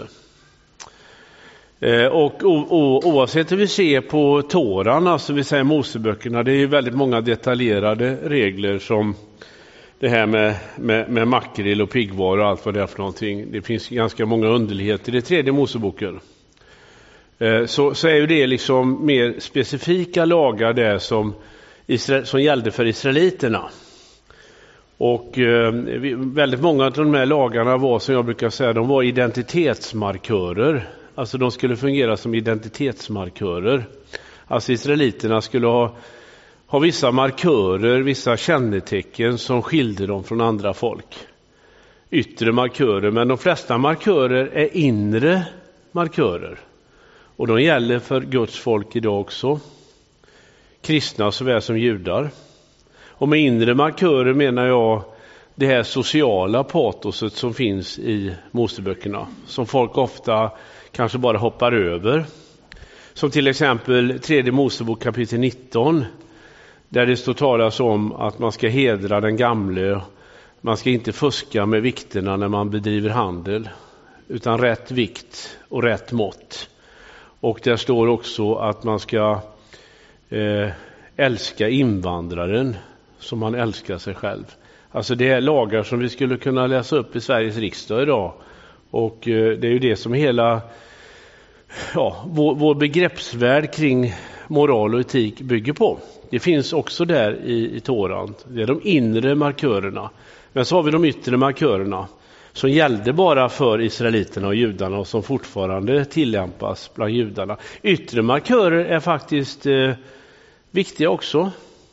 De säger någonting om tillhörighet, va? Jag brukar jämföra yttre markörer med till exempel att om man är med i Frälsningsarmén så har man uniform. Eller hur? Det är en yttre markör. Frälsningen sitter ju inte i uniformen. Men uniformen är viktig som en signal att jag tillhör ett sammanhang. Va? Och jag är ingen syndare om jag tar av uniformen. Men jag tar av en yttre markör. Alltså yttre markör. Det kan vara viktigt till exempel för en pastor att ha rundkrage på sig i vissa sammanhang. Det signalerar någonting. Ja? Det är en yttre markör, kan man säga. Frälsningen sitter ju inte i rundkragen. Eller hur? Utan det är inte helt oväsentligt med yttre markörer. Och vissa markörer gällde ju bara israeliterna. Det är rätt intressant förresten, för att det påstås att i alla fall en del rabbiner säger så här, om någon skulle komma och säga så här, att idag har jag ätit en fläskkorv. Det får man inte göra. Därför att man får inte äta griskött, va? Enligt tredje Mosebok 11. Och att då svarar man, det är ingen synd men inte bra. Och det finns just den distinktionen också där, va? Att det är ingen allvarlig synd att inte liksom anamma en yttre markör. Men det är inte bra. Däremot de inre markörerna, där handlar det om allvarliga brott. Om jag bryter mot de moraliska buden. Det vill säga genom att stjäla, bedra, förtrycka och så vidare. Och det där är viktigt när vi förstår vad israelitisk eller vad gammaltestamentlig tro går ut på. nämligen en relation med Gud som tar sig uttryck i en ny livsstil. Och nu hade jag tänkt då vi ska se på en profet som är väldigt spännande tycker jag, och det är profeten Jesaja. Ja, först då profeternas budskap, om vi bara sammanfattar det jag sagt hittills, det är att Israel måste vända tillbaka till förbundet med Gud och låta budorden skapa ett förvandlat liv och ett rättfärdigt Guds folk. Det är en bra sammanfattning på deras sammantagna budskap, skulle vi kunna säga. Nu ska vi se på en profet, Jesaja. Man räknar alltså med 4 stora profeter, de större profeterna. Och de större profeterna det är Jesaja, Jeremia, Hesekiel, Daniel. Det är den traditionella beteckningen på de större profeterna. I kristen tradition pratar vi nu om. Och så har vi mindre profeter, den så kallade 12-profetboken. Det är 12 mindre profeter och det är de andra, det är de övriga profeterna. Va? De större och mindre profeterna. Det är egentligen bara ett sätt att markera att de där mindre profeterna, de är inte så omfångsrika, de böckerna. Jesaja-boken är ju väldigt stor, va? Och likaså Jeremia, Hesekiel och Daniel. På så sätt skiljer de sig från de mindre profeterna. Större och mindre profeter. Det innebär inte primärt att de större profeterna skulle vara viktigare än de mindre, utan det handlar enbart om böckernas omfång egentligen. Jag måste bara säga det här också, i judendomen har man en annan indelning av Bibeln. Det är samma böcker som vi kallar Gamla testamentet. De kallar den för Tannak. Det är en ordlek. Ta, alltså första stavelsen ta, det står för Tora, 5 Moseböcker. Och så Navim, profeterna. Och med profeterna, märkligt nog, så menar de Josua, domarboken, Samuelsböckerna, kungaböckerna och det vi kallar för profeter. Lägg märke till att de kallar alltså Josua, domarboken, kungaböckerna för profetiska skrifter. Det har att göra med att de ser den här tidiga historien som en slags profetisk historia, profetiskt budskap som är egentligen allmängiltigt för Guds folk i alla tider. Därför att vi kan lära hur Gud talar till oss genom historiska händelser. Och sen efter då de böckerna så är det den tredje delen, det som står för Kåt eller Katuvim, som betyder skrifter. Alltså lagen, profeterna, skrifterna. Och skrifterna, det är det som blir över, brukar jag säga. Där har vi Psaltaren, Ordspråksboken, alla de poetiska böckerna och vishetsböckerna, men också krönikeböckerna. Och märkligt nog, Daniels bok står också bland skrifterna. Och det är samma 39 böcker fast en annan indelning än vad vi har i den kristna sättet att se på Gamla testamentet. Fast det är samma böcker, de 39. Ja. Vad sa du? Ja, det är en bra fråga. Alltså det är egentligen ett ganska enkelt svar på ett sätt och vis på det. Det beror på att, jag ska försöka att förklara det enkelt fast det är rätt komplicerat att tänka efter. Det blir som den där tyske professorn som sa att studenterna, ni tycker att det här verkar enkelt, vänta bara tills jag börjar förklara. Jo, frågan var så här, varför följer inte vi den judiska indelningen av Gamla testamentet utan har det här med vi pratar ju om historiska böcker, poetiska böcker och profetiska böcker. Så säger vi. Jo, det beror på att under andra århundradet före Kristus så bodde det väldigt många judar i Alexandria, Egypten. De hade emigrerat dit. Man tror att det fanns 100 000 judar i Egypten. Och när de kom till Egypten och bosatte sig där i Alexandria så glömde de hebreiska. Och till sist kunde de inte riktigt förstå vad som stod i Bibeln. Och då ville de ha en översättning helt enkelt till grekiska, för de hade börjat tala grekiska. Och då gjordes världshistoriens första bibelöversättning någon gång i andra århundradet före Kristus. Och vi vet inte hur den gick till. Men jag tror inte att de här fromma judarna som bodde i Jerusalem var särskilt positiva till detta. Därför att ni tänker själva att översätta Guds heliga språk till barbarernas språk, grekiska.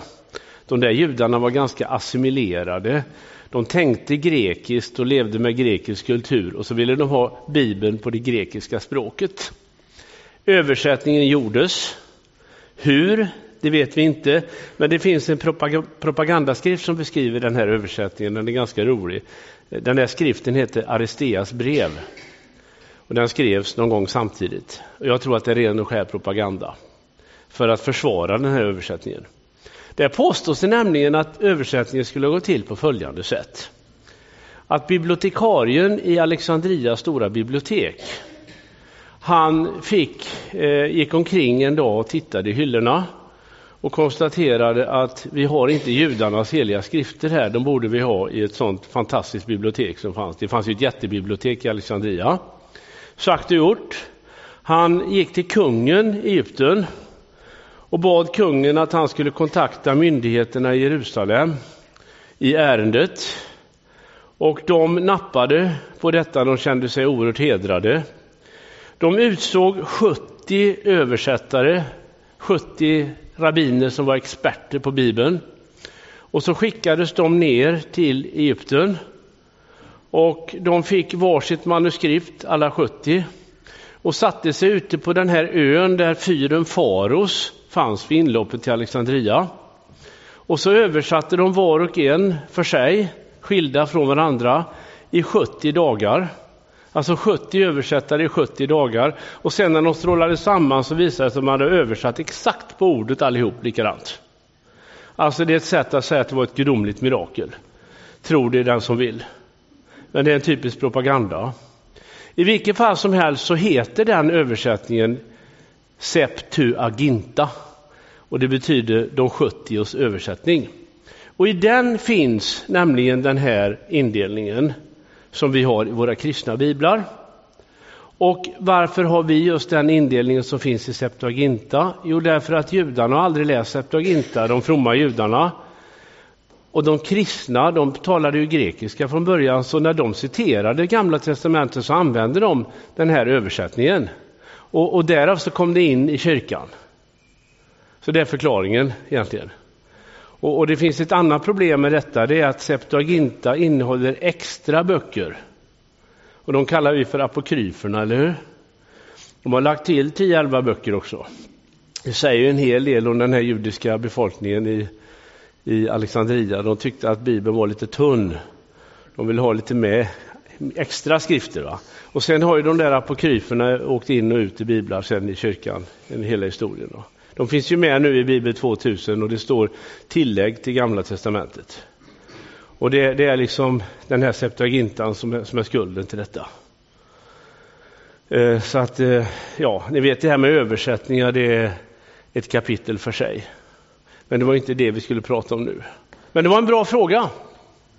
Och allting är bra att fråga om. Fascinerande. Nåväl, Jesaja då är ett exempel kanske på en av de kändaste profeterna. Vem var Jesaja?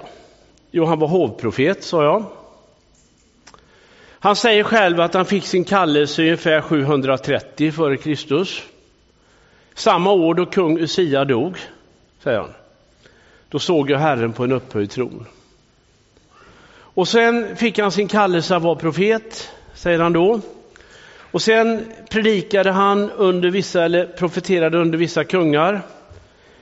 Framförallt en som heter Achas. Och Achas, han var en besvärlig kung. Han ville inte, den där Usia som dog 730 när Jesaja fick kallelsen, han var en ganska bra kung. Och det är just i det dödsögonblicket, höll jag på att säga, när kungen dör som han får kallelsen från Gud. Och så ska han då liksom vara någon slags kunglig rådgivare åt en rad kungar som inte vill ha med honom att göra egentligen. Alltså allt tyder på att han är en sån där hovprofet, en slags politisk vägledare åt kungarna här. Och den där Achas, han är en historia för sig. Han är väldigt, väldigt trög, om jag uttrycker mig milt. Han vill egentligen inte ha med Jesaja att göra, utan han vill helst liksom lösa sina problem på egen hand. Och det var nämligen stora problem här när Jesaja gjorde sin karriär som profet i början på 700-talet.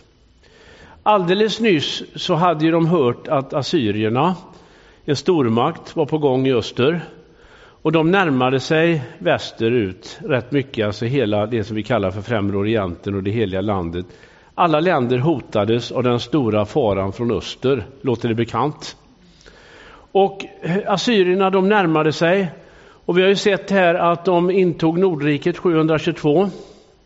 Då befann sig Jesaja i Jerusalem.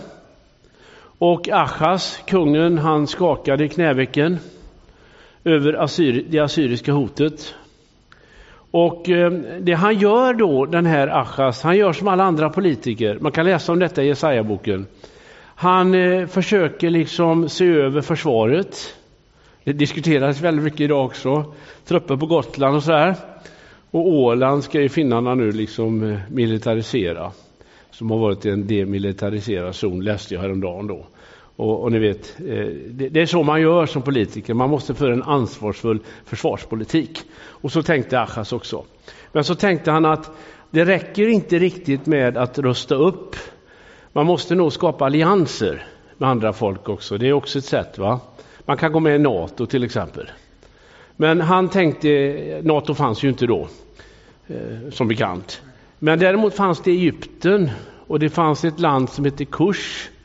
Och Kush, det är antikens namn på Etiopien skulle vi kunna säga. De var ganska starka de länderna, så han inledde förhandlingar med dem och skapade någon slags koalition. För nu gällde det att möta det assyriska hotet. Och så frågar han Jesaja också, är detta en bra idé? Och då säger Jesaja att lita inte på starka hästar, säger han. Och lita inte på Egypten. Lita inte på Kush. Sök Herren så får ni leva. Så säger han. Och det är klart att det var väl inte vad en pragmatisk politiker behövde höra i ett sånt här läge. Att de skulle omvända sig till Gud för att möta ett utrikespolitiskt hot. Han blev betraktad som en religiös fanatiker mer eller mindre, Jesaja. Och den där Achas, han stod på sig och Jesaja stod på sig. Och vid ett tillfälle så säger Jesaja till honom så här i en väldigt berömd text i det 7:e kapitlet. Begär ett tecken från Herren, åtminstone. Men han ville inte ha något tecken, Achas. Och då säger ju Jesaja det här underliga orden som står i kapitel 7. Ja, det är nästan så vi får läsa det här. Det står så här i det 7:e kapitlet.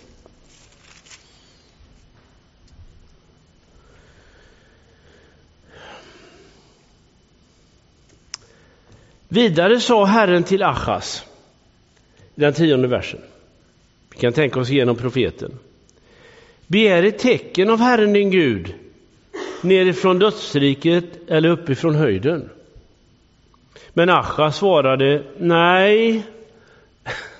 Nej. Jag vill inte sätta Herren på prov. Bara så undanflykt. Alltså. Då sa Jesaja, lyssna nu Davids ett. Är det inte nog att ni misstror människors förmåga? Ska ni också misstro min Guds förmåga? Vers 14. Då ska Herren själv ge er ett tecken. Den unga kvinnan är havande och ska föda en son. Och hon ska ge honom namnet Immanuel. Gud med oss. Immanuel-profetian. Den läser vi varje jul, eller hur? Och den syftar ju på Kristus. I Matteusevangeliet så citerar ju Matteus den här. Den unga kvinnan ska bli havande och föda en son. Det tillämpas på Maria som födde Jesus. Han som är Gud med oss. Han som är räddningen för hela världen. Men då är det så här finurligt med den här profetian och många andra profetier. De har en dubbel innebörd, va? Därför att om vi säger att den här profetian är en messiansk profetia, den syftar på Jesus framåt. Det är ställt utom allt tvivel när vi läser Matteus evangeliet, eller hur? För att förstärka att det gäller Maria så citerar ju också Matteus Septuagintan, är vi det igen, va? Och där står det: jungfrun ska bli havande och föda en son. Och i sammanhanget att döma så förstår vi att det är en jungfrufödsel, eller hur? Men i hebreiskan så står det Alma, och det betyder ung kvinna, och det säger ingenting om den här kvinnan har haft sexuellt umgänge eller inte. Det är en ung kvinna, ska föda en son som ska vara till deras räddning. Och en aspekt av uppfyllelsen, utöver den här messianska aspekten, därför att profetier har dubbla innebörder, det är att det också syftar på Achas son som skulle födas av en av hans unga hustrur. Och den sonen, han fick namnet Hiskia. Och sen när assyrierna hotade Jerusalem, för de belägrade Jerusalem 701, då räddades staden tack vare denne Hiskia. Han blev bokstavligen Gud med oss för Jerusalems invånare 701. Och det här tycker jag är intressant, det här exemplet då, va? Därför att det är inte så att det är antingen eller när det gäller många profetier. Det är både och. Det är inget konstigt alls att den här profetian har en dubbel innebörd. Den där Hiskia som sen efterträdde sin far Achas, han var en fullständigt lysande kung. Och han blev väldigt nära vän med Jesaja. Och de kamperade ihop här när assyrierna hade slagit en järnring runt Jerusalem 701. Och de höll liksom modet uppe på befolkningen. De var ju belägrade, instängda i stan. Och ingen visste hur det skulle gå. Och vi vet inte, alltså man tror att den här belägringen kan ha varit väldigt länge, kanske till och med ett helt år. Och vad hände till sist? Ja, det som står i bibeltexten, det är att profeten Jesaja och Hiskia gick in i templet och bad till Gud att han skulle göra ett mirakel. Och då står det en av de här ställen som nästan skulle platsa till min bok här. Det står nämligen så här att den natten gick en farsot genom assyriernas armé. Och dagen därpå så låg 185 000 soldater döda utanför Jerusalems murar. Så står det i texten. Och det har ju föranlett väldigt många bibeltolkare att klia sig i huvudet. 185 000 man drog man ut med så mycket folk för det första, va? Det låter orimligt sådär, va? Men det tillhör ett av Bibelns mysterier, så att säga. De där 185 000 assyrierna. I alla fall, de lyckades inte inta Jerusalem. Tack vare Jesaja och Hiskia. Och så gick det en tid efter den här mirakulösa händelsen. För att göra liksom sammanhanget lite kortare här. I vilken fall som helst så dog Hiskia. Och Jesaja var ensam igen. Och så kom Hiskias son till makten. Han hette Manasse. Och han är Gamla testamentets värste kung av alla. Han var oerhört grym. Han hängav sig helt åt fruktbarhetskult. Och det står till och med att han lät sin son gå genom eld. Alltså han offrade sin egen son som offer i det här bemärkelsen som jag nämnde innan. Och han inrättade avgudaoffertempel i Jerusalem och offerplatser åt de kananeiska gudarna. Och han hatade Jesaja. Det blev liksom en våldsam kollision mellan de här. Allt det där står ingenting direkt om i Bibeln. Men vi är lyckligt lottade att det finns en gammal judisk legend som heter Jesajas martyrdöd. Den är skriven någon gång, tror vi, i århundradena före Kristus. Och om den speglar verkligheten eller inte, det vet jag inte. Det är svårt att veta, va? Det är ju så att säga en text utanför Bibeln. Men det är en väldigt gripande berättelse. För det berättas det om Manasse. Och det står att Beliar har intagit Manasse. Beliar är ett annat namn på Satan. Han var besatt av den onde. Och han hatade profeten. Och det står att profeten var tvungen att fly undan Manasse. Han flydde ut i öknen och sen upp till Samarien. Och Manasse var efter honom med sina trupper och sin polis. Och de skulle försöka få tag på Jesaja för att döda honom. Och så kommer han till Samarien på ett ställe, står det i den här skriften. Och så hittar han förstår att han är jagad. Så hittar han en ihålig trädstam. Och så tar han sin tillflykt in i den här ihåliga trädstammen. Men inte bättre än att en flik av manteln stack ut vid roten av trädet. Varpå Manasse upptäckte den här fliken och förstod att profeten, han stod där inne i den ihåliga trädstammen. Och då befällde han att man skulle ta fram en såg. Och så sågade man av Jesaja på mitten. Så skulle Jesaja ha dött. Och vi kan ju tycka det är en skröna bara det här, va? På sätt och vis. Om det inte vore för att i Hebreerbrevet kapitel 11. Ni vet Hebreerbrevet kapitel 11, där räknar författaren upp olika hjältar från Gamla testamentet. Hur de har drabbats av lidande och svårigheter men ändå stått fasta i sin tro. Och då skriver han i en av verserna så här. Somliga blev söndersågade, står det. Och jag är helt övertygad om att författaren till Hebreerbrevet känner till den här judiska berättelsen. Det här Jesajas martyrskap och martyrdöd. Det är en mycket gripande berättelse. Den här martyrberättelsen om Jesaja. Och det är mycket möjligt att Jesaja mötte sitt öde när den här Manasse kom till makten. Och han regerade, som jag sa, hela 55 år, Manasse. Nu står det också i texten att på gamla dagar så blev han omvänd, står det, Manasse. Så att det är inte för sent för någon av oss, kan man säga. Så ni vet, bland de apokryfiska böckerna så finns ju det en bok som heter just Manasses bön. Och det skulle då ha varit den bön han bad när han blev omvänd. Men det är långt ifrån säkert. Ja, det är lite, kan man säga, biografi över den här spännande profeten. Vad har han att säga då, Jesaja? Jo, man kan säga så här att hans tema är att Gud är helig. Gud är helig och barmhärtig.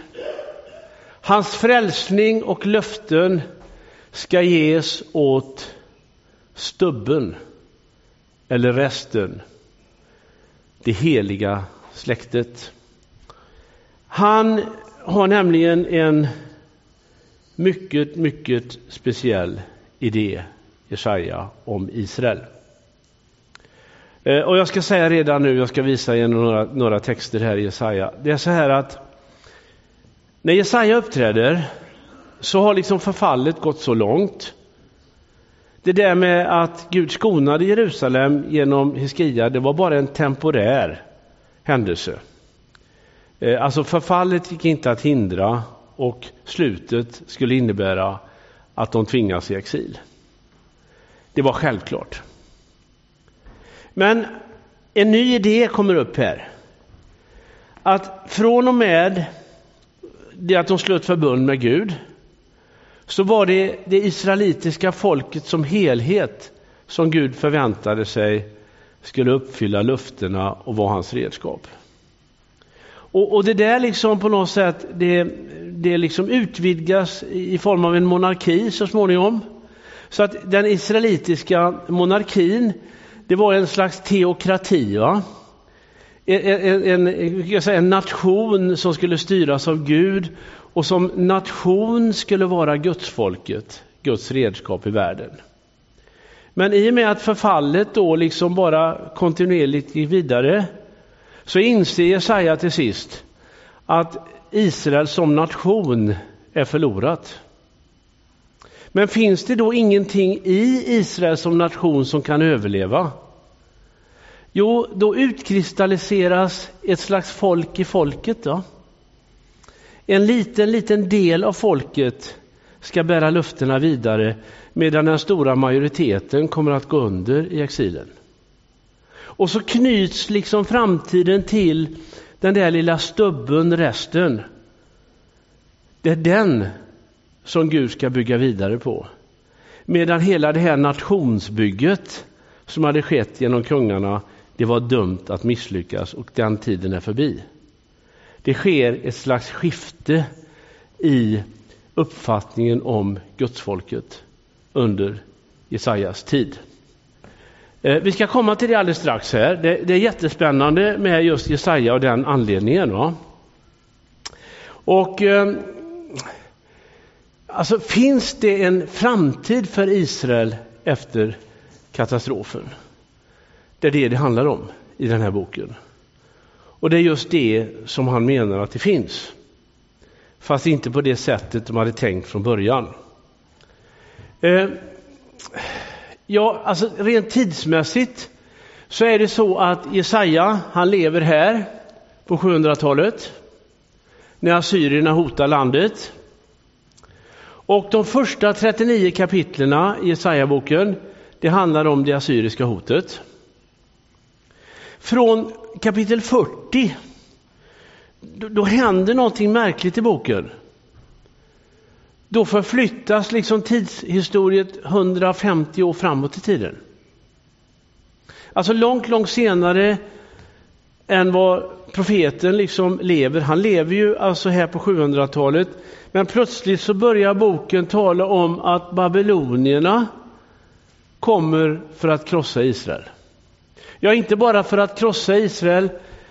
Vi möter scener i Jesaja-boken där israeliterna redan har gått i exil, i babylonisk exil på 500-talet. Och de befinner sig i själva exilen. Alltså domen har ägt rum. Och kapitel 40-66 liksom talar till de som är i exil. Och det där har ju bibeltolkarna haft väldigt svårt att få gå ihop. Va? De säger att det måste vara 2 böcker det här. Va? Därför att den ena utspelar sig på 700-talet, den andra på 500-talet. Det går inte ihop det här.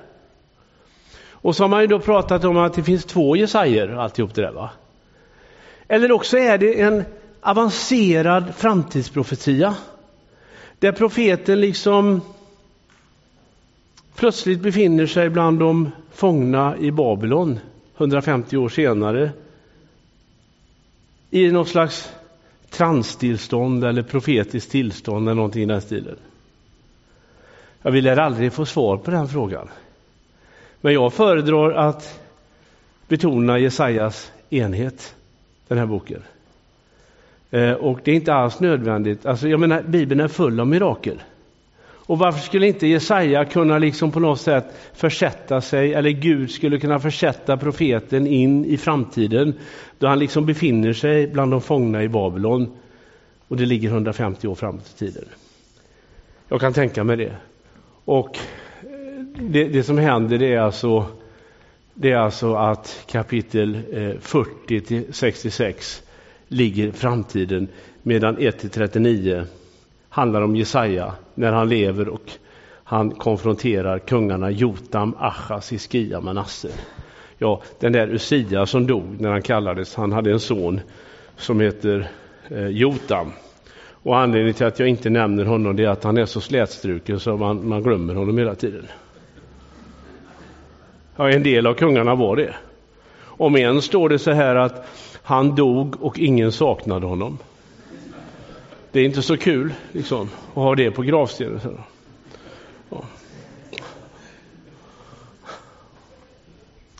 Ni hängde med där, va?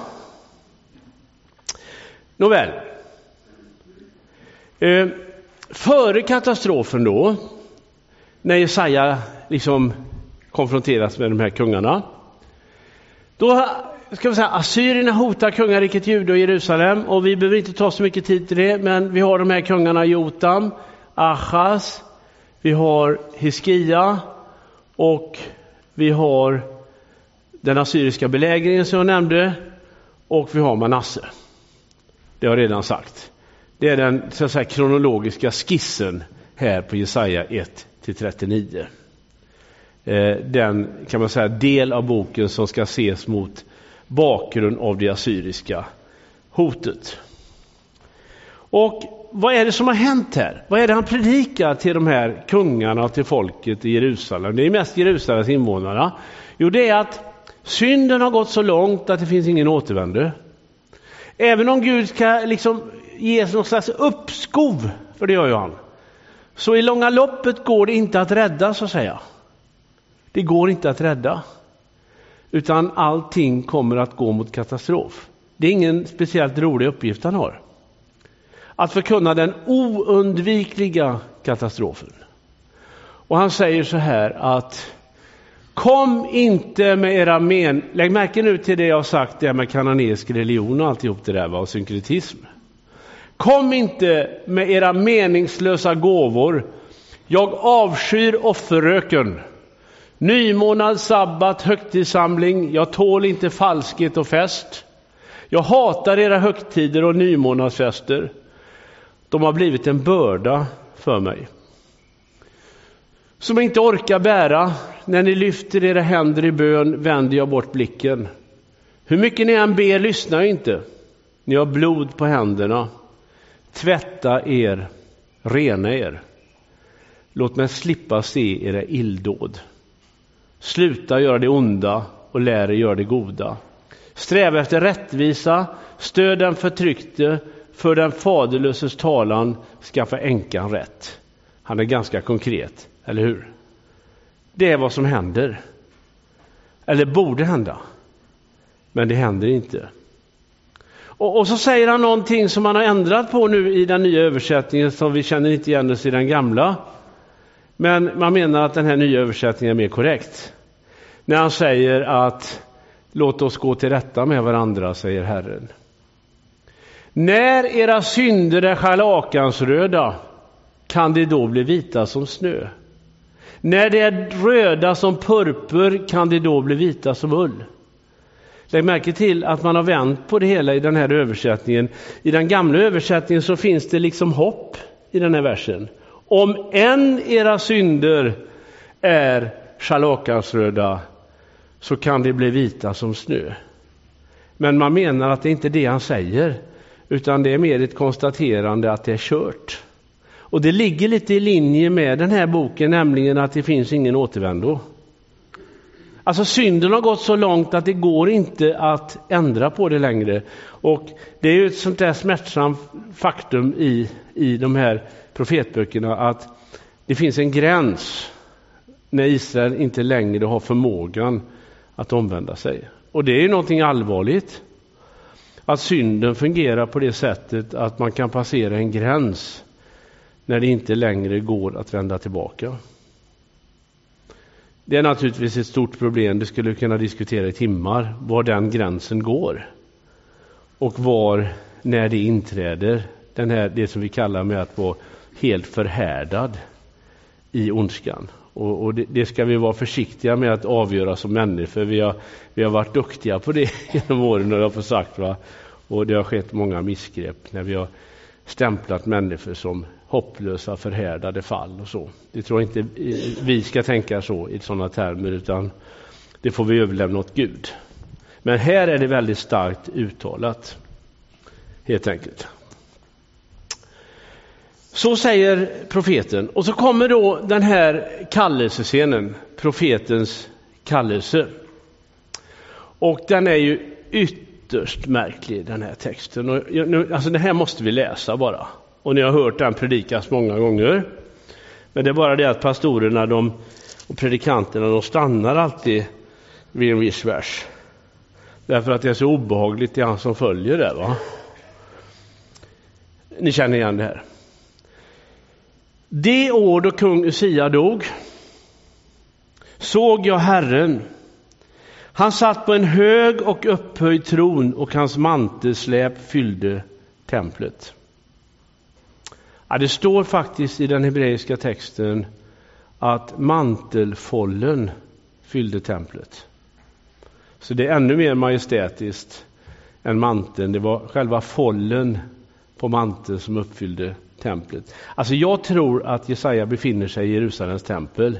Och så upplever han en sån här närmast transupplevelse. Där liksom det jordiska templet liksom övergår i hans andliga seende eller blick till att bli ett himmelskt tempel. Va? Det är inte konstigt därför att templet uppfattades som en skärningspunkt mellan det jordiska och himmelska i templet i Jerusalem. Serafer stod ovanför honom.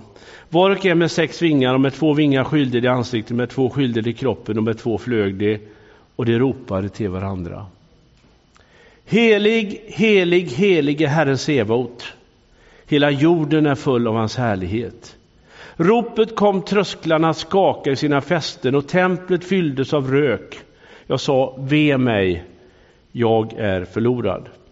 Ty jag har orena läppar och jag bor bland ett folk med orena läppar, och mina ögon har sett konungen, Herren Sebaot. En av seraferna flög fram till mig med ett glödande kol som han hade tagit från altaret med en tång. Med det vidrörde han min mun och sa, när detta vidrör dina läppar blir din skuld borttagen och din synd sonad. Och jag hörde Herrens röst, han sa, vem ska jag sända? Vem vill vara vår budbärare? Jag svarade, jag, sänd mig. Då sa han, ja, det är ju det som ofta då predikanter brukar sluta, och jag också när jag predikar det här, va. Och så har man en eldig predikan om kallelse. Men det finns en fortsättning i vers 9. Och den är inte lättsmält. Därför att Jesaja undrar, om jag nu ska gå, kan du vara snäll och ge mig en arbetsbeskrivning också då? Ja, säger Gud. Här får du den. Gå och säg till detta folk, ni ska höra men ingenting förstå. Ni ska se men inget fatta. Förstocka detta folk, täpp till deras öron, täck för deras ögon, så att de ingenting ser, ingenting hör, ingenting förstår och inte vänder om och blir botade. Ja, men det är inte så kul för en evangelist att få en sån order. Man hamnar knappast på listan i Hemmets Vän över antal omvända. Det är inga meriter Jesaja kan tänkas få genom sin verksamhet. Utan ju mer han ska predika, ju hårdare motstånd kommer det bli. Ju mer förhärdare kommer det bli. Ju mindre kommer de att höra, ju mindre kommer de att se, så att de inte omvänder sig. Det kommer bara, det är redan så här motgångsteologi kan man kalla det för. Till skillnad från framgångsteologi. Det är inte konstigt att han då säger så här, det skulle jag också gjort. Jag frågade, hur länge, Herre? Alltså, hur länge ska jag hålla på så här? För att underförstått, det måste ju vända någon gång. Det måste bli väckelse någon gång efter allt detta. Vad säger du, Gud? Jo, då säger Gud så här. Nej, det ska bli ännu värre. Till städerna ligger i ruiner. Ingen bor i dem. Tills husen står tomma och åkrarna ligger övergivna. Herren ska föra människorna långt bort. Alltså, här pekas det fram mot exilen, va? Den kommer ju så småningom 587. Landet ska lämnas öde. När en tiondel ännu är kvar ska också den till inte göras. Så som man bryter upp stubben efter en terebint eller ek. Alltså, först kapar man trädet och så är det en stubbe kvar. Och så bryter man upp den också. Men så kommer det här. Ett heligt släkte är den stubben. Och här möter oss den här idén för första gången. Det där med den heliga släktet. Va? Alltså, liksom när vi tror att allt är borta. Jämnat med marken, totalt förintat, så visar det sig att det är inte totalt borta. Det finns en stubbe kvar. Och den stubben är helig. Och då har vi den här tanken som jag sa, va? Att ur helheten kommer någonting fram. En liten rest, stubbe. Det heliga släktet som Gud tänker fortsätta sitt frälsningsverk med. Och då tänkte jag bara att vi skulle följa upp den här tanken om resten. Och då påstår jag att stubben eller resten, det är det renade Israel, det som tror. Alltså det är ju så att alla har inte förfallit, det finns de som tror. Det är ungefär som ni vet när profeten Elia trodde att han var den enda som var kvar.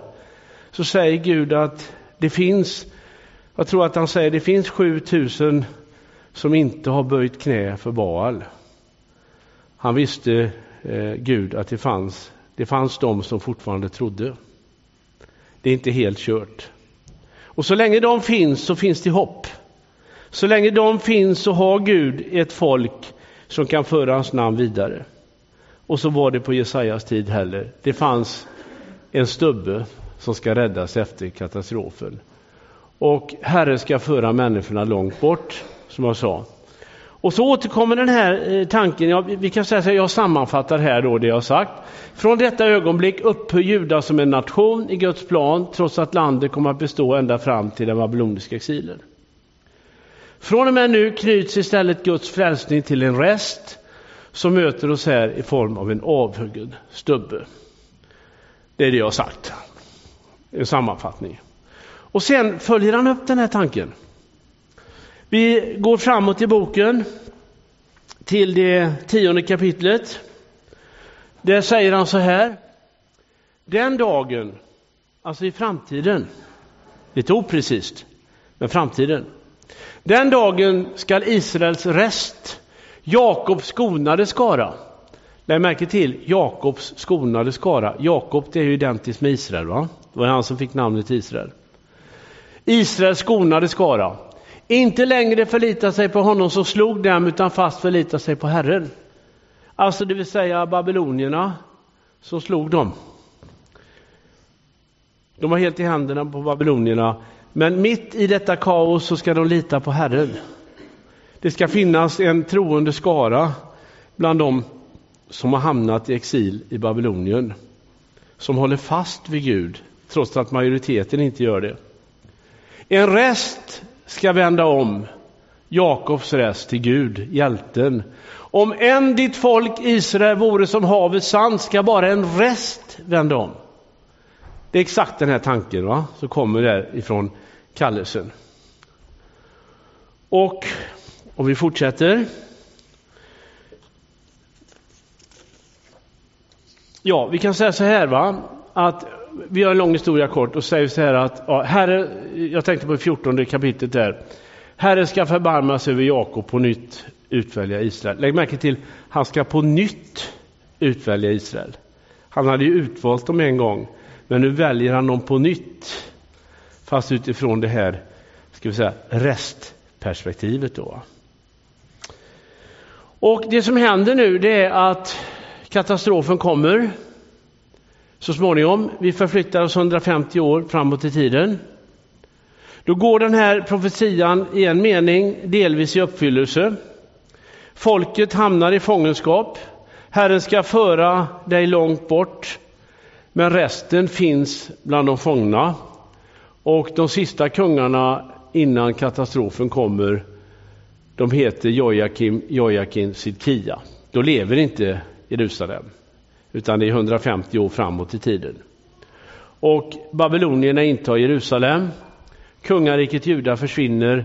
Delar av befolkningen förs i exil. Bland dessa finns resten.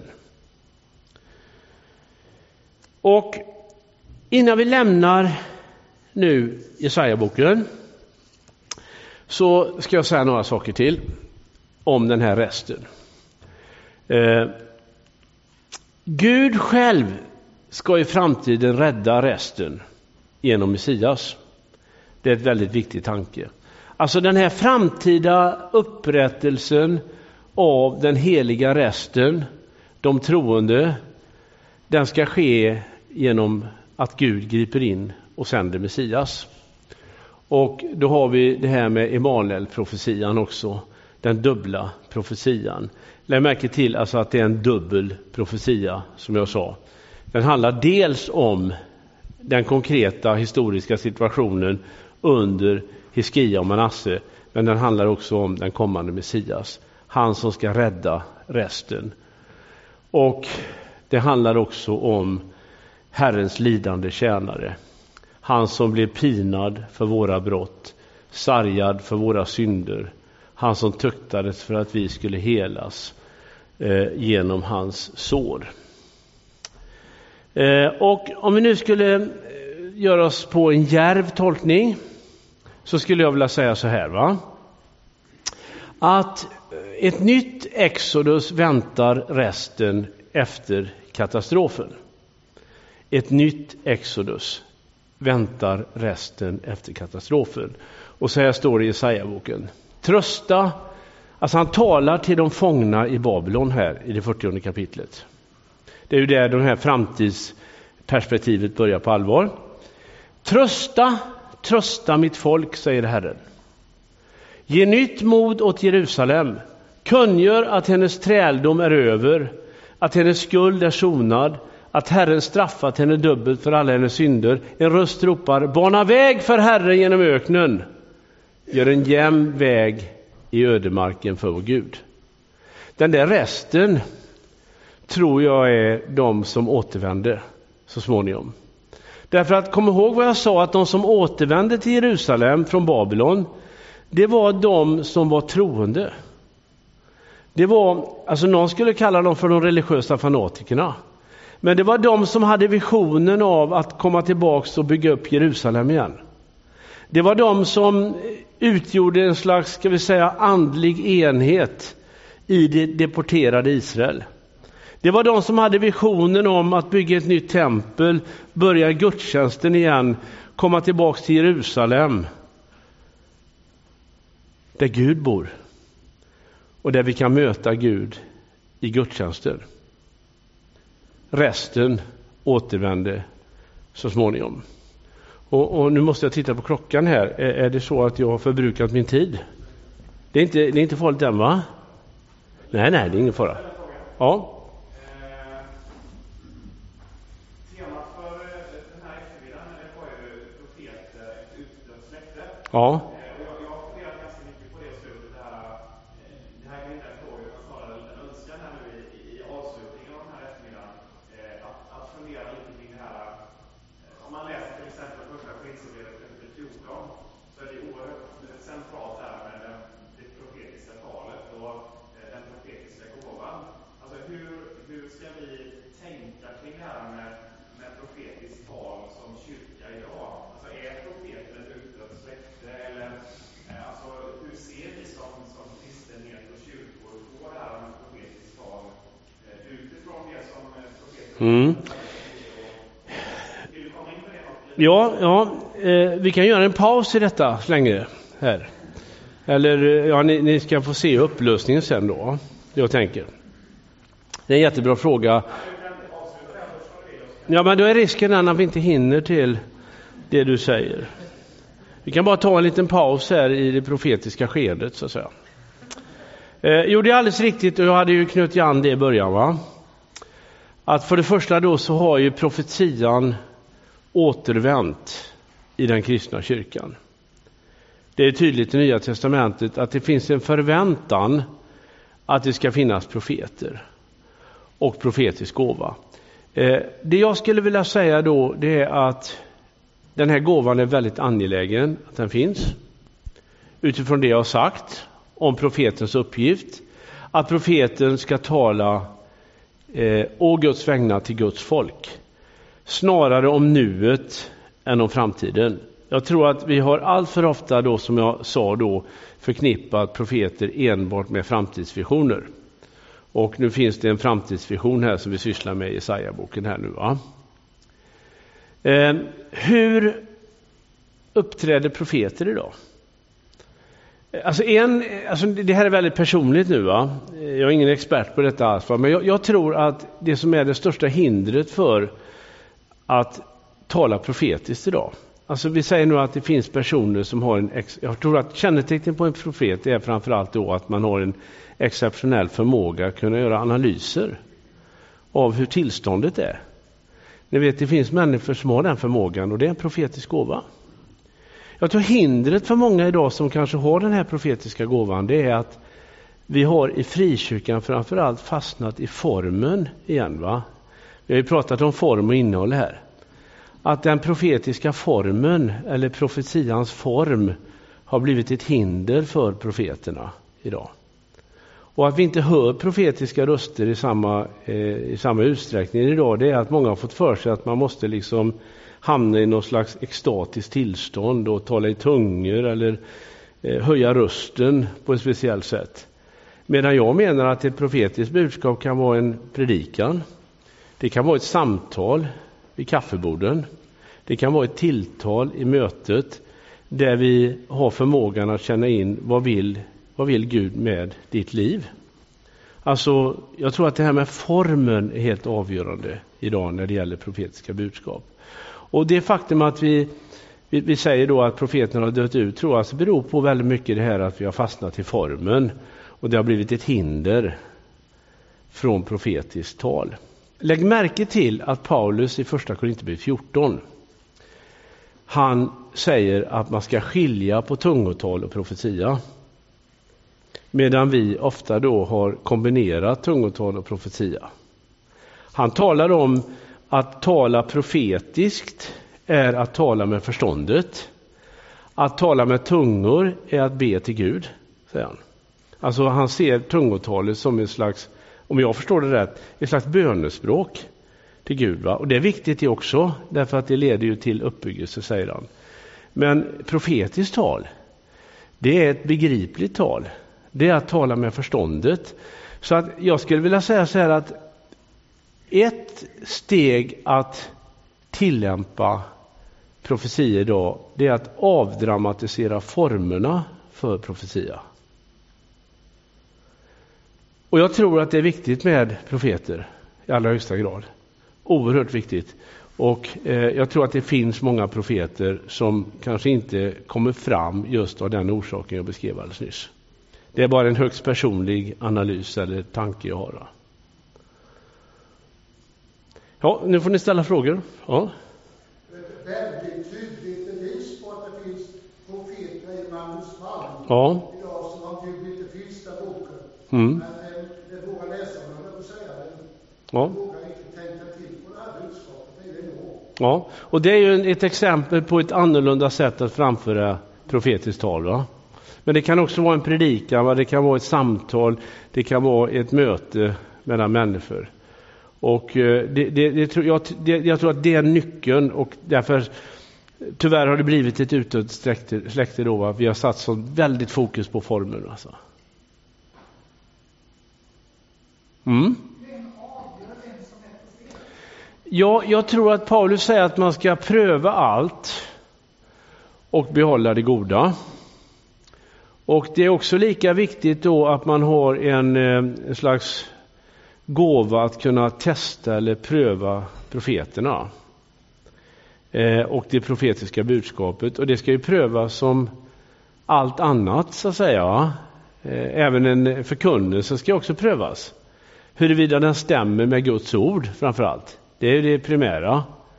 Stämmer detta med Guds ord? Sen finns ju det, alltså jag kan säga så att jag är ingen karismatisk expert på något sätt, va. Men jag kan tänka mig, och så pass länge har jag varit med, att och jag har hört många profetiska budskap, va. Och jag tror att den största risken är att profeten lätt kan blanda in egna önskningar och motiv i profetian. Alltså kanske inte medvetet alltid, utan omedvetet.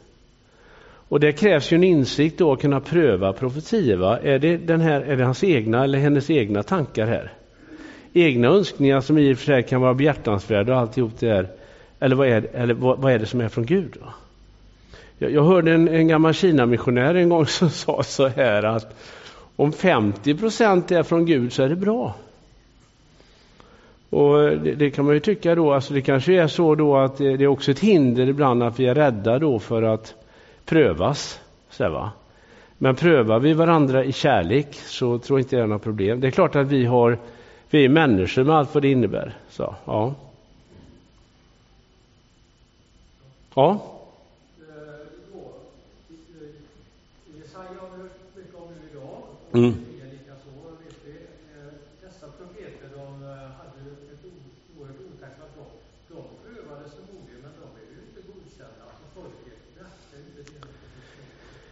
Nej. Vi säger då att profetierna ska prövas. Mm. Församlingen då i Pentecost Mm. till exempel. Mm.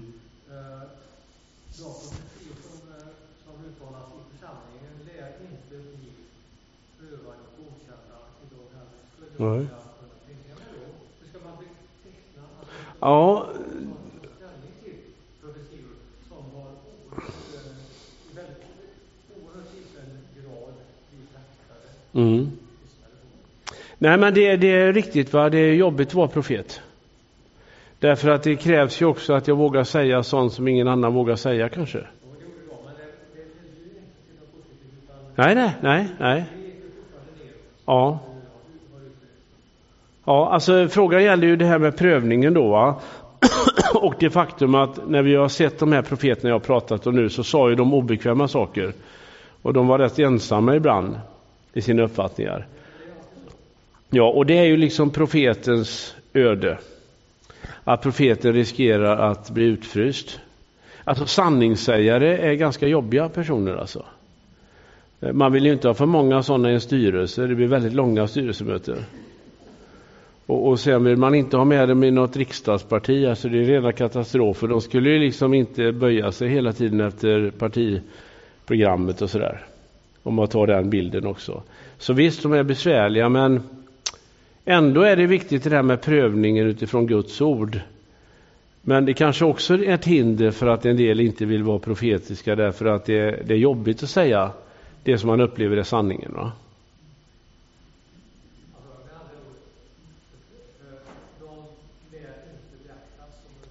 Nej. Okej. Nej, det är sant. Det är ingen populär verksamhet. Ja. Så upplever de någon gång att att man lyssnar på dem, att det blir förändring i deras samtid? Eller Ja. Ja. idag? Ja. Haggai är ett exempel på det. Han som sa att det är dags att börja bygga Herrens tempel. Och som profeterade om att det går er illa därför att ni försummat tempelbygget. Sen står det i andra kapitlet att de satte igång och bygga. Och då blev de välsignade, står det. Allting förändrades. Så han fick ju med egna ögon se då att hans profetia hade effekt, så att säga. Ja. Det är ett exempel då. Men de flesta andra, de fick ju aldrig se det. Nej. Vet profeten om att han är profet? Ja, alltså både ja och nej. Jag tror det finns exempel. Ja, vet profeten om att han är profet eller hon är profet? Då säger jag både ja och nej, skulle jag vilja säga. Alltså återigen, det är bara mina egna liksom funderingar, va? Jag kan tänka mig att någon som står och förkunnar i predikstolen kanske inte är medveten alltid. Alltså, ibland kan man ju höra folk säga så här, va? Idag var du profetisk. Jaha, var jag? Alltså, det vill säga, det kan vara omedvetet, va? Och jag tror att vi omedvetet kan vara profetiska, men vi kan ju också vara profetiska. Alltså det finns ju också, och det tror jag är viktigt, att det finns människor som har en profetisk gåva och är medvetna om det, och att man har en profetisk tjänst. Jag tror att det finns både och, skulle jag vilja säga. Ja. Tänker på att profeterna i Israel tystnat? Eller är det bara så att de inte vill ha någonting där? Du menar Israel, i judendomen? Ja, det skulle nog vara väldigt svårt att i den, så att säga, i majoritetsjudendomen, om man kallar det så, va? Huvudfåran. Att om jag skulle säga att jag var profet där, så skulle jag nog bli väldigt misstänkliggjord.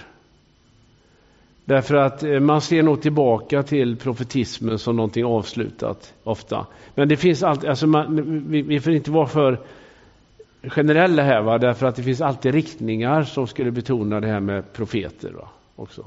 Men i den stora huvudlinjen, nej, då vill jag påstå att man pratar inte om profeter. Ja.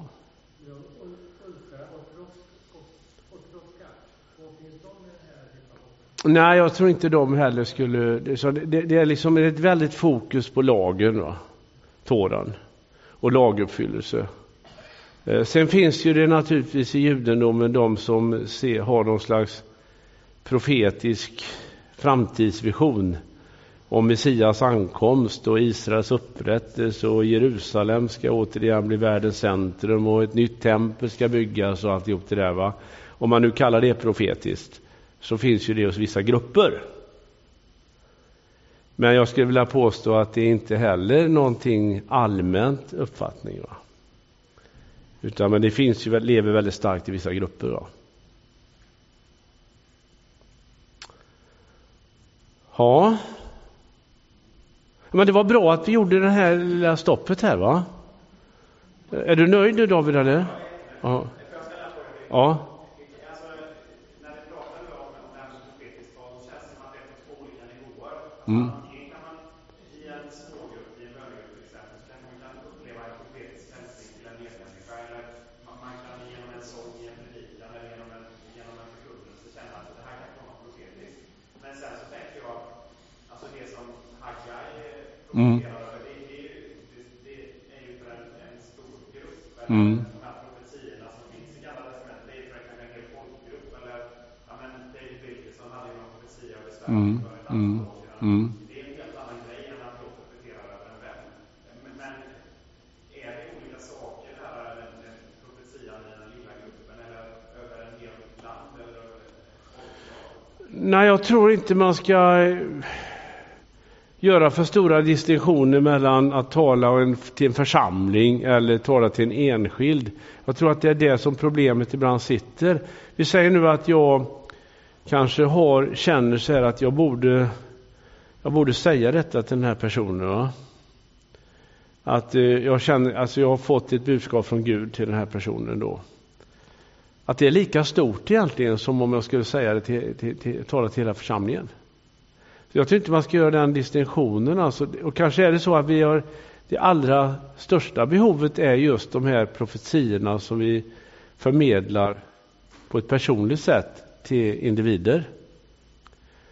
Det skulle jag vilja säga, det är det mest angelägna, att den typen av profeter och profetier blir vanligare i kyrkan. I de här nära relationerna vi har. Det krävs ju rätt nära relationer, det är ett problem i sig det, va? Att om jag ska liksom på något sätt lägga mig i eller börja peta i människors personliga liv, det krävs ju också att vi har ett förtroende med varandra. Det är inte så kul när någon vill främmande människa kommer och säger att jag ser att du har väldiga problem i ditt liv och sådär, va? Det har jag varit utsatt för också. Jag har varit utsatt för vissa profeter, kan jag säga. Och det känns nästan ibland kränkande, va? Och det ska vi vara väldigt försiktiga med. Alltså det krävs alltså en församlingsmiljö. Och då kanske just det här med bönegruppen och det här att vilja känna varandra, att vi vågar blottlägga våra liv för varandra.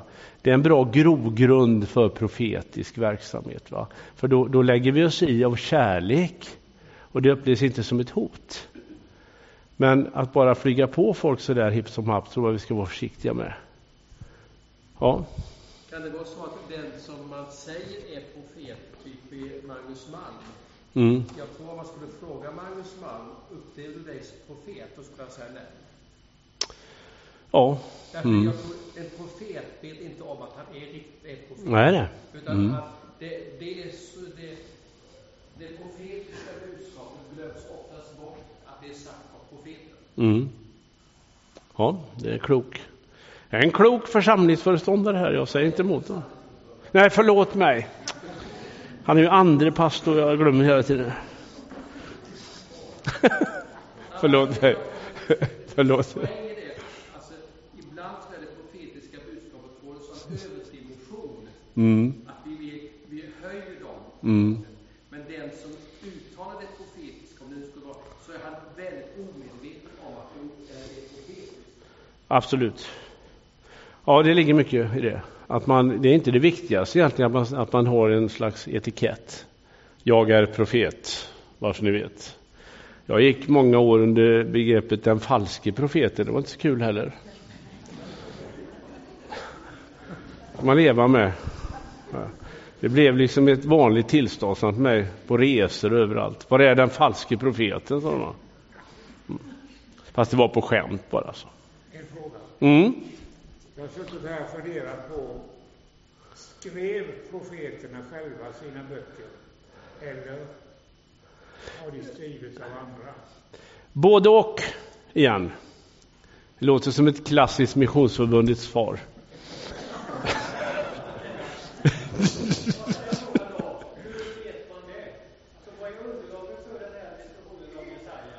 Ja.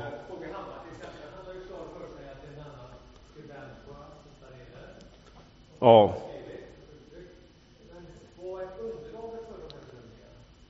Ja, alltså underlaget eller uppfattningen till att man klyver Jesaja på mitten.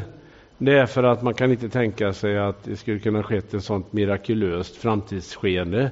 Så att han liksom sätter sig i trans och kan uppleva vad som händer 150 år framåt i tiden.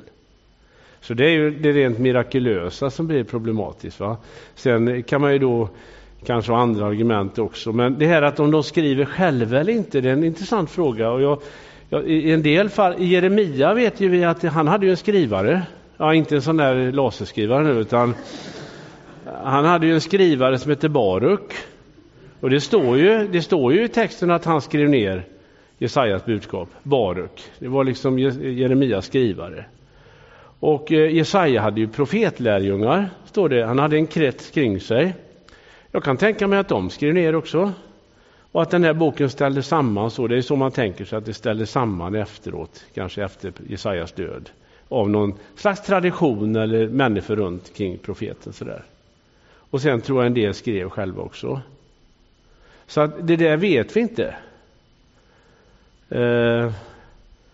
Det är inte viktigt, tycker inte jag egentligen, vem som skrev ner vad.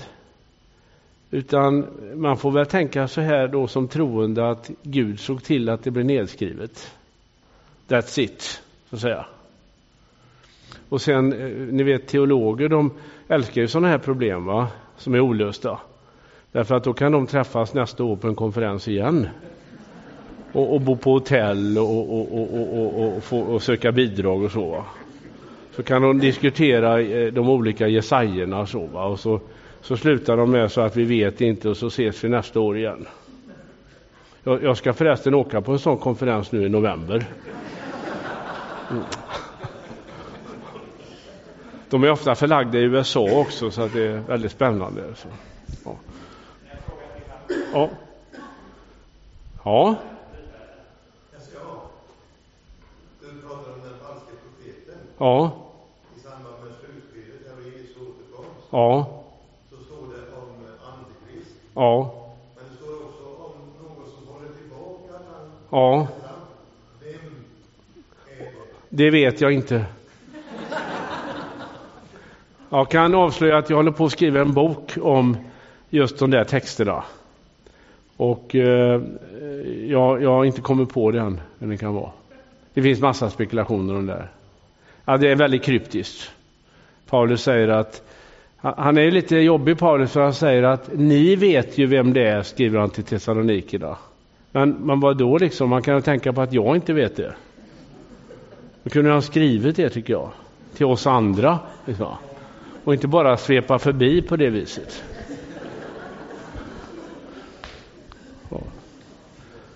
Ja. Vad är klockan nu? Jag tänkte hinna med den där resten innan jag går. Ja, hinner jag med resten? Jag bara säga någonting om den här resten. Alltså känner jag liksom att jag sover inte natt. Nå. Alltså, nu kommer vi till Förresten, hade ni några mer frågor? Ja, det var en till.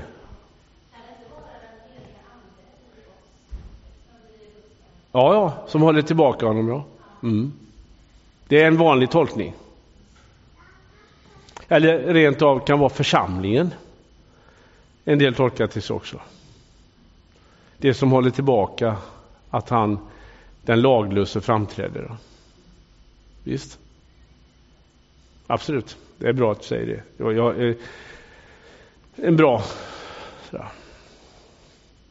Ja, någon mer fråga? Så jag känner nästan att jag måste ställa frågan här. Men det gör ingenting, vi kan sluta här alltså. Men om man bara liksom tar resten också. Det var nästan ett Göteborgsstuk på den, tycker jag. Då kan vi säga så här, att enligt mitt sätt att se det här, va? Nu kommer vi in på avdelningen spekulationer nu. Att den där heliga resten som profeten talar om, den finns idag i den kristna församlingen. Och nu blev ni förstås nyfikna. Hur kan resten finnas i den kristna församlingen? Vad är resten? Jo, det är ju en del av israeliterna, eller hur? Och då blir det den logiska tanken, det är att efter återkomsten från Babylonien fram till Kristus, det som trodde på en kommande Messias.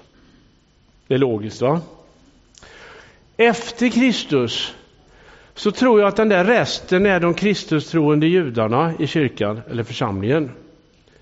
Ni vet, man kan säga att kyrkan består av två delar fortfarande.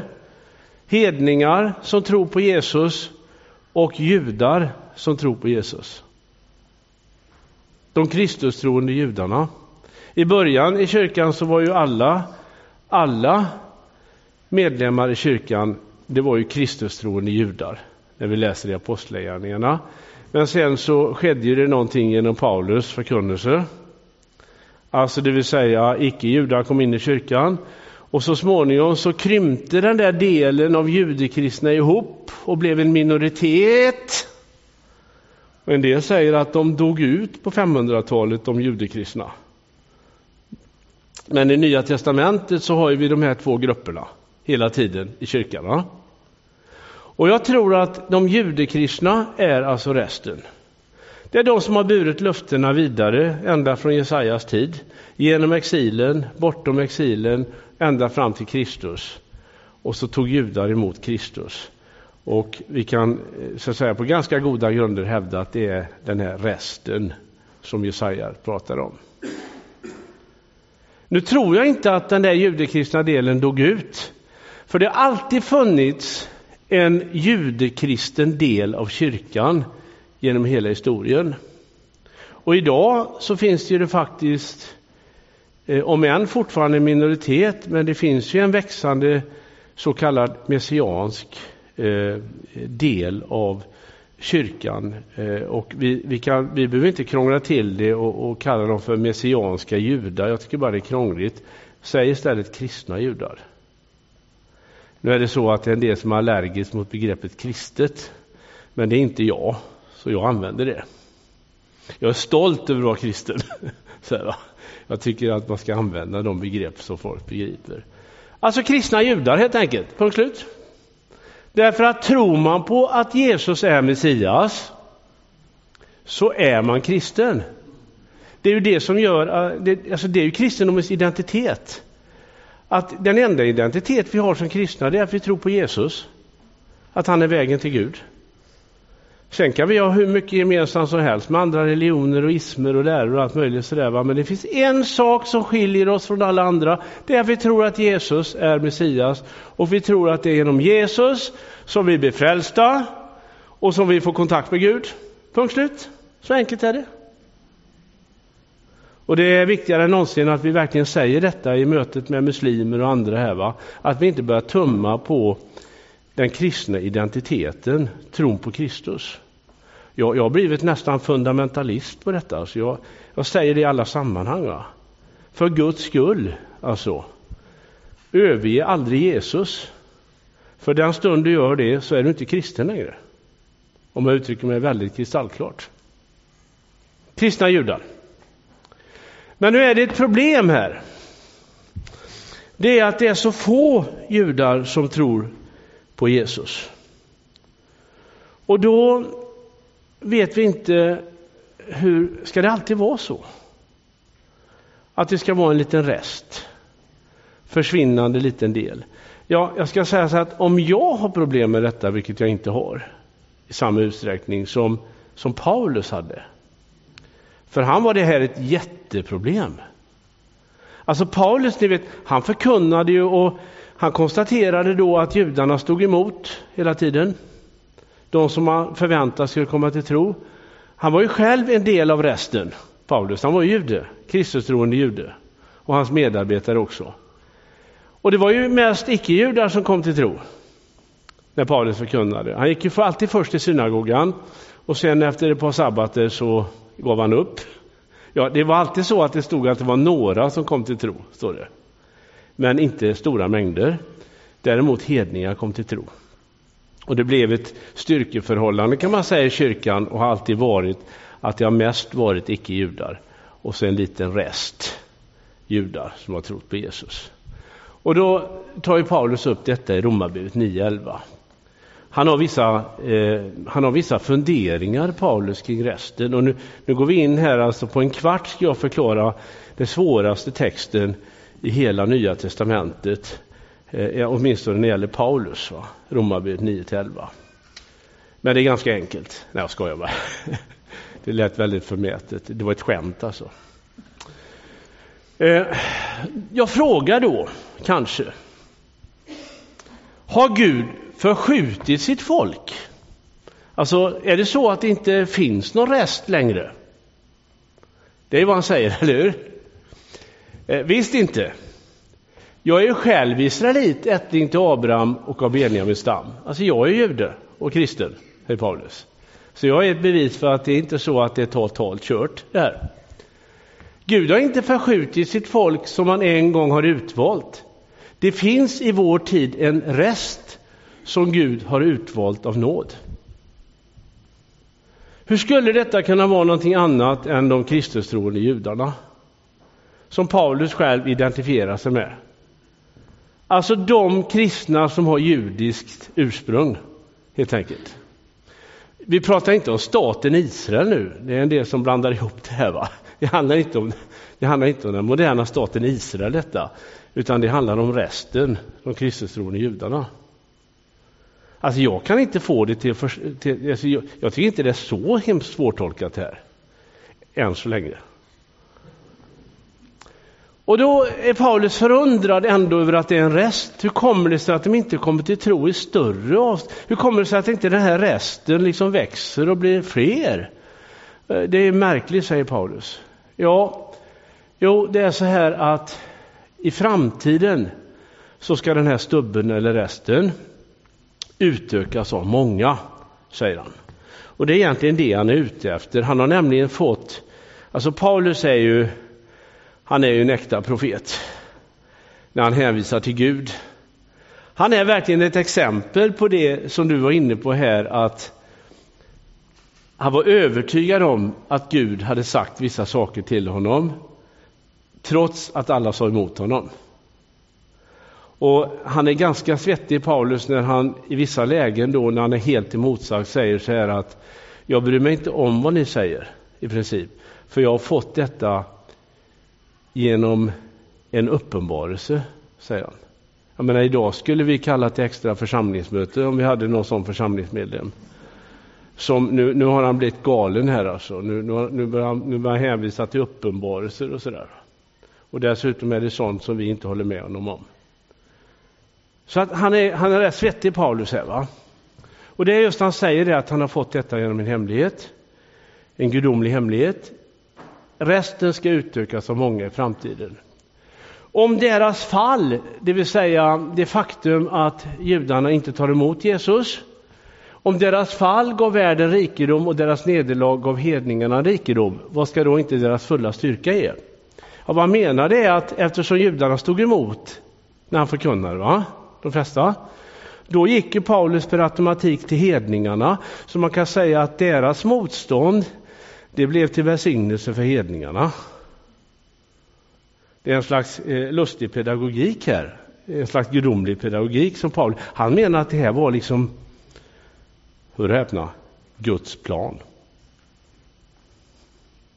Fast vi trodde att det var våra beslut det handlade om. Paulus menar, nej, Gud han gör vad han vill. Och han ser till att sin plan går i uppfyllelse. Och så tror vi att det är vi som bestämmer. Genialiskt! De äkta grenarna, alltså de som egentligen var avsedda att ta emot Messias, judarna, de som har fått kallelsen, de som egentligen borde utgöra den heliga resten i större skala och som nu bara är en liten rest. När de stod emot, de blev avbrutna Han liknar det här vid ett träd, va? De har blivit avbrutna. Judar som nu inte tror på Jesus. Men i framtiden så ska de grenarna åter inympas i roten, stubben eller resten. Han tar den här trädbilden då, va? Om det här med ympning och så. Jag ska egentligen inte gå in på det. Jag kommer från en ö i skärgården, va? Det finns inte ett träd där när jag växte upp. Fiskarna sa så här att ska man odla någonting här så man spränga ner tulpanerna. Men jag har förstått det där med ympning lite grann då, va? Det är en ganska avancerad sak. Om det första brödet är heligt är hela baket heligt. Om roten är helig är också grenarna heliga. Om några av olivträdets grenar har brutits bort och du som är en gren av en vildoliv, det är tydligen vi som inte är judar då, va? Medan de är de äkta olivträdet, grenarna, har ympats in istället och får del av saven från det äkta trädets rot. Hela Guds uppenbarelse i Gamla testamentet, va? Förhäv dig inte över de andra grenarna. Om du gör det ska du veta att det är inte du som bär roten utan roten som bär dig. Egentligen säger han att Gud är den som vakar över alltihop. Tro inte att det handlar om vad du gör för beslut eller att du är så himla märkvärdig. Det finns en Gud som styr allt enligt med sin plan. Och vad är nu hans plan? Jo, de andra, alltså de som egentligen borde tillhöra den här resten, de kommer en dag att inympas helt enkelt i trädet. De andra blir däremot inympade såvida de inte framhärdar i sin otro. Det står i Guds makt att ympa in dem igen. Ty om du skars ut av den vildoliv som du av naturen hörde till och mot naturens ordning ympades in i ett odlat olivträd, hur mycket lättare kan då inte de äkta grenarna ympas in på sitt eget träd? Vad är det Paulus pratar om? Jo, jag tolkar det som att en gång i framtiden så ska den här resten, alltså de Kristustroende judar, utökas med många. Alltså han har någon slags vision om att i framtiden ska judar i större skara komma till tro på Kristus. En slags väckelse bland judar. Så tänker jag. Och då ska vi säga så här att han liksom på något sätt sammanfattar detta i 11:e kapitlet när han säger att bröder, för att ni inte ska förlita er på ert eget förstånd vill jag att ni ska känna till denna hemlighet igen då. En del av israeliterna är förstockade och ska förbli det tills hedningarna i fullt antal har nått målet. Men då ska hela Israel bli räddat. Vad är fullt antal? När det fulla antalet hedningar har kommit till tro. Hur många är det? Det vet bara Gud. Därför att han ser allt i ett enda nu. Han ser hela frälsningsplanen. Han ser framtiden. Och han vet exakt när den dagen är inne. När liksom det är fullt. Enligt med vad han har bestämt. Och då ska också det här måttet judar bli fullt. Alla de som Gud har bestämt ska komma till tro. Det vill säga, då ska de ympas in. Då ska resten bli den antal som Gud har bestämt. Allt bygger på Guds förutbestämmelse hos Paulus. Och han förstår det inte själv, Paulus. För han säger så här, han slutar alltihop med att säga, vilket djup av rikedom det finns i Guds plan. Vem kan förstå sig på honom? Vem kan skåda in i hans planer? Och så brister han ut i en lovsång bara. Han liksom kapitulerar helt enkelt. Därför att här har till och med Paulus inte längre något förstånd som han förstår. Det är det han säger, tror jag. Och jag drar den här slutsatsen då. Att vad Paulus tror det är att det ska ske i hans profetiska vision. Så ska det ske någonting i framtiden. Där judar ska upptäcka att Jesus är Messias. Hur ska det gå till? Ja, då ska vi göra som Levi Petrus sa. Jag har citerat det många gånger. När det kom en ung predikant på nyhetsveckan. Och var så bekymrad och sa, vad ska vi göra med judarna? Och då lär Levi Petrus att svara så här. Bry dig inte om judarna. De tar Gud hand om. Därför att jag tror inte vi ska ägna oss åt judemission. Det är min personliga uppfattning. Det är en del som inte håller med mig det. Och det är av historiska skäl, därför att vi har varit väldigt antijudiska historiskt sett. Det har blivit en låsning. Och då tänker jag så här att vi lämnar det åt Gud. Så kommer han att göra någonting väldigt överraskande i framtiden som vi liksom på något sätt får lämna över till honom med varm hand. Men för Paulus var det här en tröst. Han kunde lita på Gud och Guds plan. Gud har inte övergett sitt folk. Gud, han har en plan med sitt folk. Och en dag i framtiden så ska de upptäcka att Messias är den som heter Jesus från Nasaret. Och sen har man då spekulerat väldigt mycket i detta. Ett återupprättat tempel, Israel och ett nytt tempel i Jerusalem. Frågetecken, observera, jag säger frågetecken. Men det finns de som spekulerar i detta. Och judarnas återvändande och staten Israels bildande 48, är det en förberedelse på det som ska ske i framtiden? Det är inte en uppfyllelse, alltså staten är inte en uppfyllelse, då får man välja problem. Alltså Israel är ju till stora delar en sekulär stat, även om man då styrs av vissa ortodoxa lagar. Det kan ju knappast vara så att staten är en uppfyllelse, och jag kan säga så här att jag är en stor vän av Israel, men jag är ingen Israel-romantiker. Jag inser att Israel gör fatala misstag i sitt sätt att till exempel lösa konflikter med palestinierna och hela dess historia. Va? De har å andra sidan varit en oerhört pressad stat som har gått igenom väldigt många hotfulla krig och alltihop det där. Så man kan ju förstå kanske deras ibland irrationella handlande. Men vi får inte börja försvara våld och sånt där, va? Därför att vi tror att det är en uppfyllelse av profetier.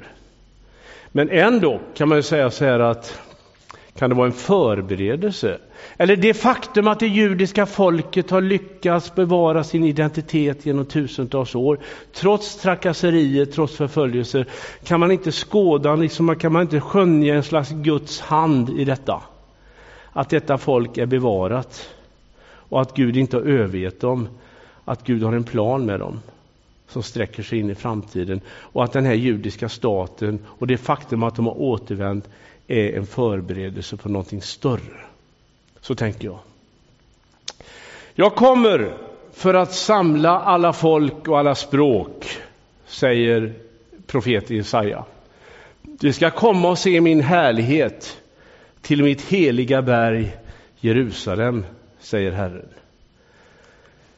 Liksom den nya himmel och den nya jord som jag skapar ska bestå inför mig, säger Herren, så ska ett och ert namn bestå. Nymånadsdag efter nymånadsdag, sabbat efter sabbat, ska alla människor komma och tillbe mig, säger Herren. Alltså det är de här profetierna om Israels upprättelse i framtiden, när hela världen ska rikta sina blickar mot Jerusalem och man ska dra upp till det heliga berget, det är ju tempelberget, för att söka Herren. En del tolkar det bokstavligt, andra symboliskt. Men visst är det fantastiska framtidsvisioner. Och kanske en dag ska det bli fred i Mellanöstern. Lyssna vad Jesaja säger i kapitel 19. Den dagen ska det finnas en banad väg till Assyrien. Och assyrierna ska komma till Egypten och egyptierna till Assyrien, och egyptierna ska frambära offer tillsammans med assyrierna. Assyrierna, det är där Irak ligger idag. Vi har svårt att tänka oss det här, va? Men jag brukar säga så här. Varför kan vi inte predika en ljus framtid för Mellanöstern? Det är ju egentligen det som är vårt kristna budskap, att förkunna försoning, va? Mellan folken.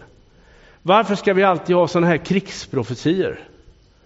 Kan vi inte liksom förkunna den här profetian om att det finns en försonare som till och med kan skapa fred i Mellanöstern till sist? När folken ska samlas kring fredsfursten Messias. Hur det ska gå till, det vet bara Gud. Men vi uppmanar som Guds folk att förkunna försoning. Och ha visionen av försoning. Och att Jesus faktiskt kan skapa fred. Inte bara mellan individer och Gud, utan också bland hela folk till sist. Det är en fantastisk framtidsvision. Och jag vill bara sluta med 2 profetier från Mika också. Och sen ska jag vara tyst. Men den dag ska komma då berget med Herrens tempel står där orubbligt fast som det högsta av bergen, överst bland höjderna.